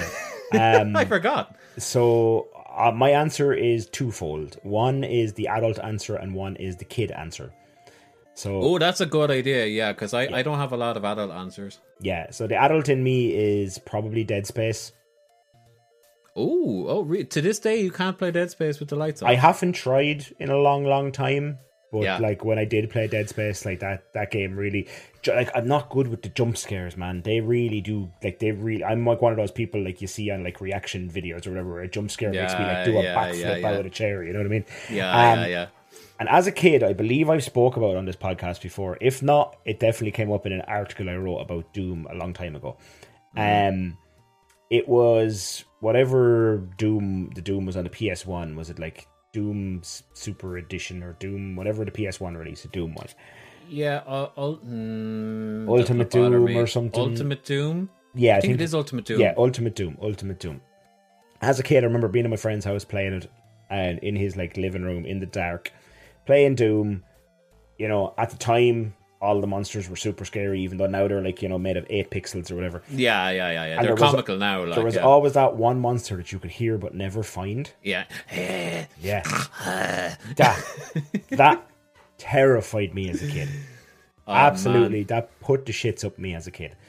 Okay, I can kind of relate to that because I've been playing Doom 1 and 2 a little bit on the Oculus Quest. Yes. Because it's just like there's a hacked version of it that like allows you to like be the Doom guy, you know, and you're there, and it's comical for the most part, but like that thing is in like 3D audio, so it's like you're never quite sure where it is, and it's not even there, it's just a noise. Yeah. You know what I mean? You're just like you can't be sure that it's not just some thing around the corner. So like I'm kind of creeping around in my living room with this thing on my face, and all I can hear is like yeah. No. Even now, even remembering back, that makes me go, ooh, no. Yeah. No, that's good. Yeah, so this is a funny one for me. I completely relate to the Ravenholm thing. I think that when did I play that first? I played that first on 360, and I think I probably had the lights off because I generally game with the lights off because I don't like lights that much, if I'm deadly honest. You know, I LEDs and stuff are fine, you know, but like room lights I have a big problem with. I just don't like them. You know, I want them down either all the way as low as they can go, or I want them off and I want candlelight, because whatever reason I hate fluorescence and I hate like standard lights. So I generally turn them off, but I do remember as a young teenager, do you ever play those games on the PS2, Project Zero? Yes, I remember Project Zero. The camera thing? Yes. You know, we have to take pictures of ghosts. Ooh. That first game freaked the crap out of me. Sorry, super quick tangent. Quick shout out to the game, you know, the kind of horror FPS Fear. Oh, yeah. Quick shout out to Fear for like that little girl that used to like pop up when you got to the top of a ladder and stuff. Sorry, Project Zero just reminded me of that. But yeah, Project Zero, continue. Yeah. No, Fear is an interesting one because I remember playing the first one and I didn't really get... There was 1 or 2 jump scares. Just, you know, but like I don't... Jump scares never do much more to me than, you know? Yeah. Where I'm kind of just like, I find them so cheap. It's just like, you couldn't scare me, so instead you had to startle me. Yeah. You know, like that's what I feel about them. But like, some games that have actually genuinely frightened me. Like Resident Evil 7 had a couple of moments where I was like, god damn it, they really got me there. But I did play all those in the dark. The Project Zero, I remember I don't know, I was really... Oh, Silent Hill 2. Silent Hill 2 was a hard play. I did play that in the dark because I wasn't allowed to have it or something. There was some I know I was old enough that I should have been able to play it, but like something happened where my parents didn't want me to have it. And I remember playing it in the dark when I was supposed to be asleep with the TV turned down super low because I didn't think to put earphones in or whatever. Yeah. And I remember having to play it in the dark and being so freaked playing through it because of the eeriness or whatever, where you never felt safe, you know? Yeah. And like, then trying to sleep afterwards was a nightmare. So for weeks I was sleep deprived, you know? But that was a game I wish I could have turned the light on whilst playing. Fear 2, actually. Fear 2 was a good one because... this wasn't even me with the lights off now. This is just me talking about jump scares. Fear 2. Do you remember in that second game, you go to like a school at some point and you walk into the school and you're looking down a corridor and the corridor is just lined with school lockers? Yeah. As you start walking down the corridor, all the lockers start opening in like a kind of a Mexican wave style, where it's like Yeah. the whole way down, and then all of a sudden something freaky comes up the hallway at you. That made me go, ah! Yeah, because the lockers build the tension, then the thing jumps out. Yes, it wasn't just a thing of like, boo! It Yeah. wasn't just something in my face. Yeah. It was like, there was a setup. Yes. You know, like, yeah, I appreciated that. But yeah, those Fear games was there a Fear 3? I think there was. There was a Fear 3 on PS3 and 360. Does anybody care about it? No, it did what I think Dead Space 3 did. It super leaned into the action side of it. You know, whereas Right. they were always an action horror, but this really leaned into the action. Gotcha. Right. Well, that's a shame. Yeah, That's a shame. that's a Maybe shame. it's time for a rebirth. Who knows? But yeah, that is that. I in my adult life, I honestly can't think of one that I couldn't do it with, because I enjoy the spooks. So Yes. you know, Yeah, it is what what can it you do? is. If you like them, you like them. It is what it is. But there are our answers. Ristjord. I hope we've satisfied and not offended you too much with my name pronunciation. But that is that. So, Shane, I think it's about time that I tear myself away from this microphone, because I just find myself, like, you know, enamored. I'm just looking at you in your yellow glowing room, and I feel like I could do this for hours. I feel like we could just keep going and going and going. But who the hell listens to us? So True. I want to go get a cup of tea. You do indeed. Next week we will have some opinions on some new games, such as Back 4 Blood will be out. Myself and Kerry, who has been on the show before, will be playing that. I'm not sure whether or not she'll be able to make it on with us, but hopefully she will. But if she doesn't, I certainly will be here to give you my opinions on that. And we are going to try and get the community involved in that as well. So I've put the feelers out on our Facebook community. That's the community, speak Phil. That is the casual game community. If you are interested in playing with either myself or Kerry or whomever, hop on over there, get on that post, let us know who you are, and then we'll message each other or whatever, even in our Discord. And we'll message each other and figure out how to add each other. It's cross-play. It doesn't matter where you're playing it. PC, Xbox, PlayStation, whatever. We can all play together still. So hop in, let us know. And this is the opportunity that people like Aerod have been asking for months, where it's like, why don't you play games with us? It's because I don't play a lot of multiplayer games. This is one I'm playing. The flare, it has officially gone up. If you miss it, it's your fault. It's not mine. But that is that. Right, guys, let's take it on home. So, if you have made it to this part of the podcast, let me thank you, the viewer and or listener, for making it this far. Your support means the absolute world to us. You have no idea how much it means to us. And if I could ask you a tiny favor, could you please like the podcast, share the podcast, review the podcast if you're listening on Apple Podcasts or anywhere that allows a review. That really, really helps us get, you know, more coverage and gets it out in front of more people. 5 stars only, please.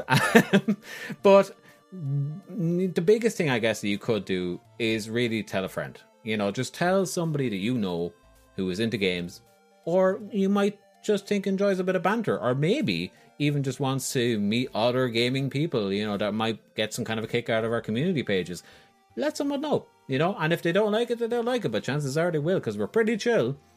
We're not offensive, I don't think. So No, we're not offensive. So we can at the very least add something to your day, or at least not take anything away. But do tell a friend. And Shane, if they were going to tell anybody who wasn't a friend but was a pillar of the community, who would they tell? Who is the pillar of your... You know what? Tell your local councillor. Tell your local representative, TD, whatever, you know. Tell your local, and then they can bring it to the Dáil or whatever, and I don't know, we can get a referendum on people listening to us or something. That would be amazing. And to any of our American listeners, tell your local senator or whatever. Yeah. Yeah. But yeah, that's a good one. Let's get it written into law that, you know, you must subscribe, review, and tell a friend about this podcast. How bad? Right, guys, that has been that. So thank you very much again for watching and or listening. You can follow us at all of our socials. They will be in the description below. At Casual Game Co. is where you will find us. And I have been Phil. I have been Shane. Hopefully Aaron will cut out me saying, and he? Maybe not. Who cares? Look, we're casual around here. We'll leave it in. I do the video and I'm probably not going to cut it out. So Probably not. At this point, there's probably like 2 people still listening, so who cares? Anyway, moving swiftly on. Thank you for joining us. Take care, be safe, but most of all, stay casual. Bye. And I hit my mic. Bye. Oh, lads.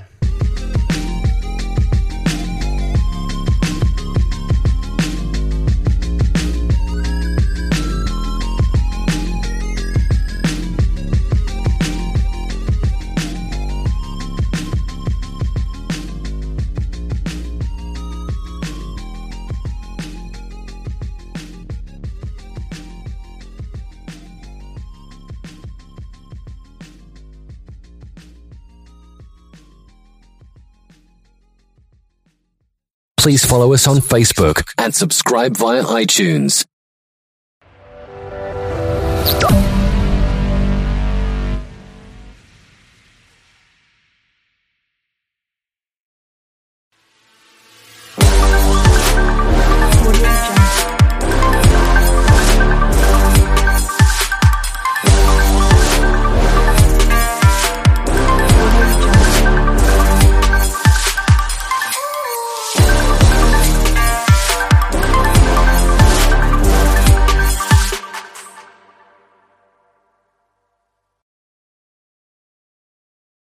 If you enjoyed today's show, please head over to iTunes, give us a rating, and leave a review.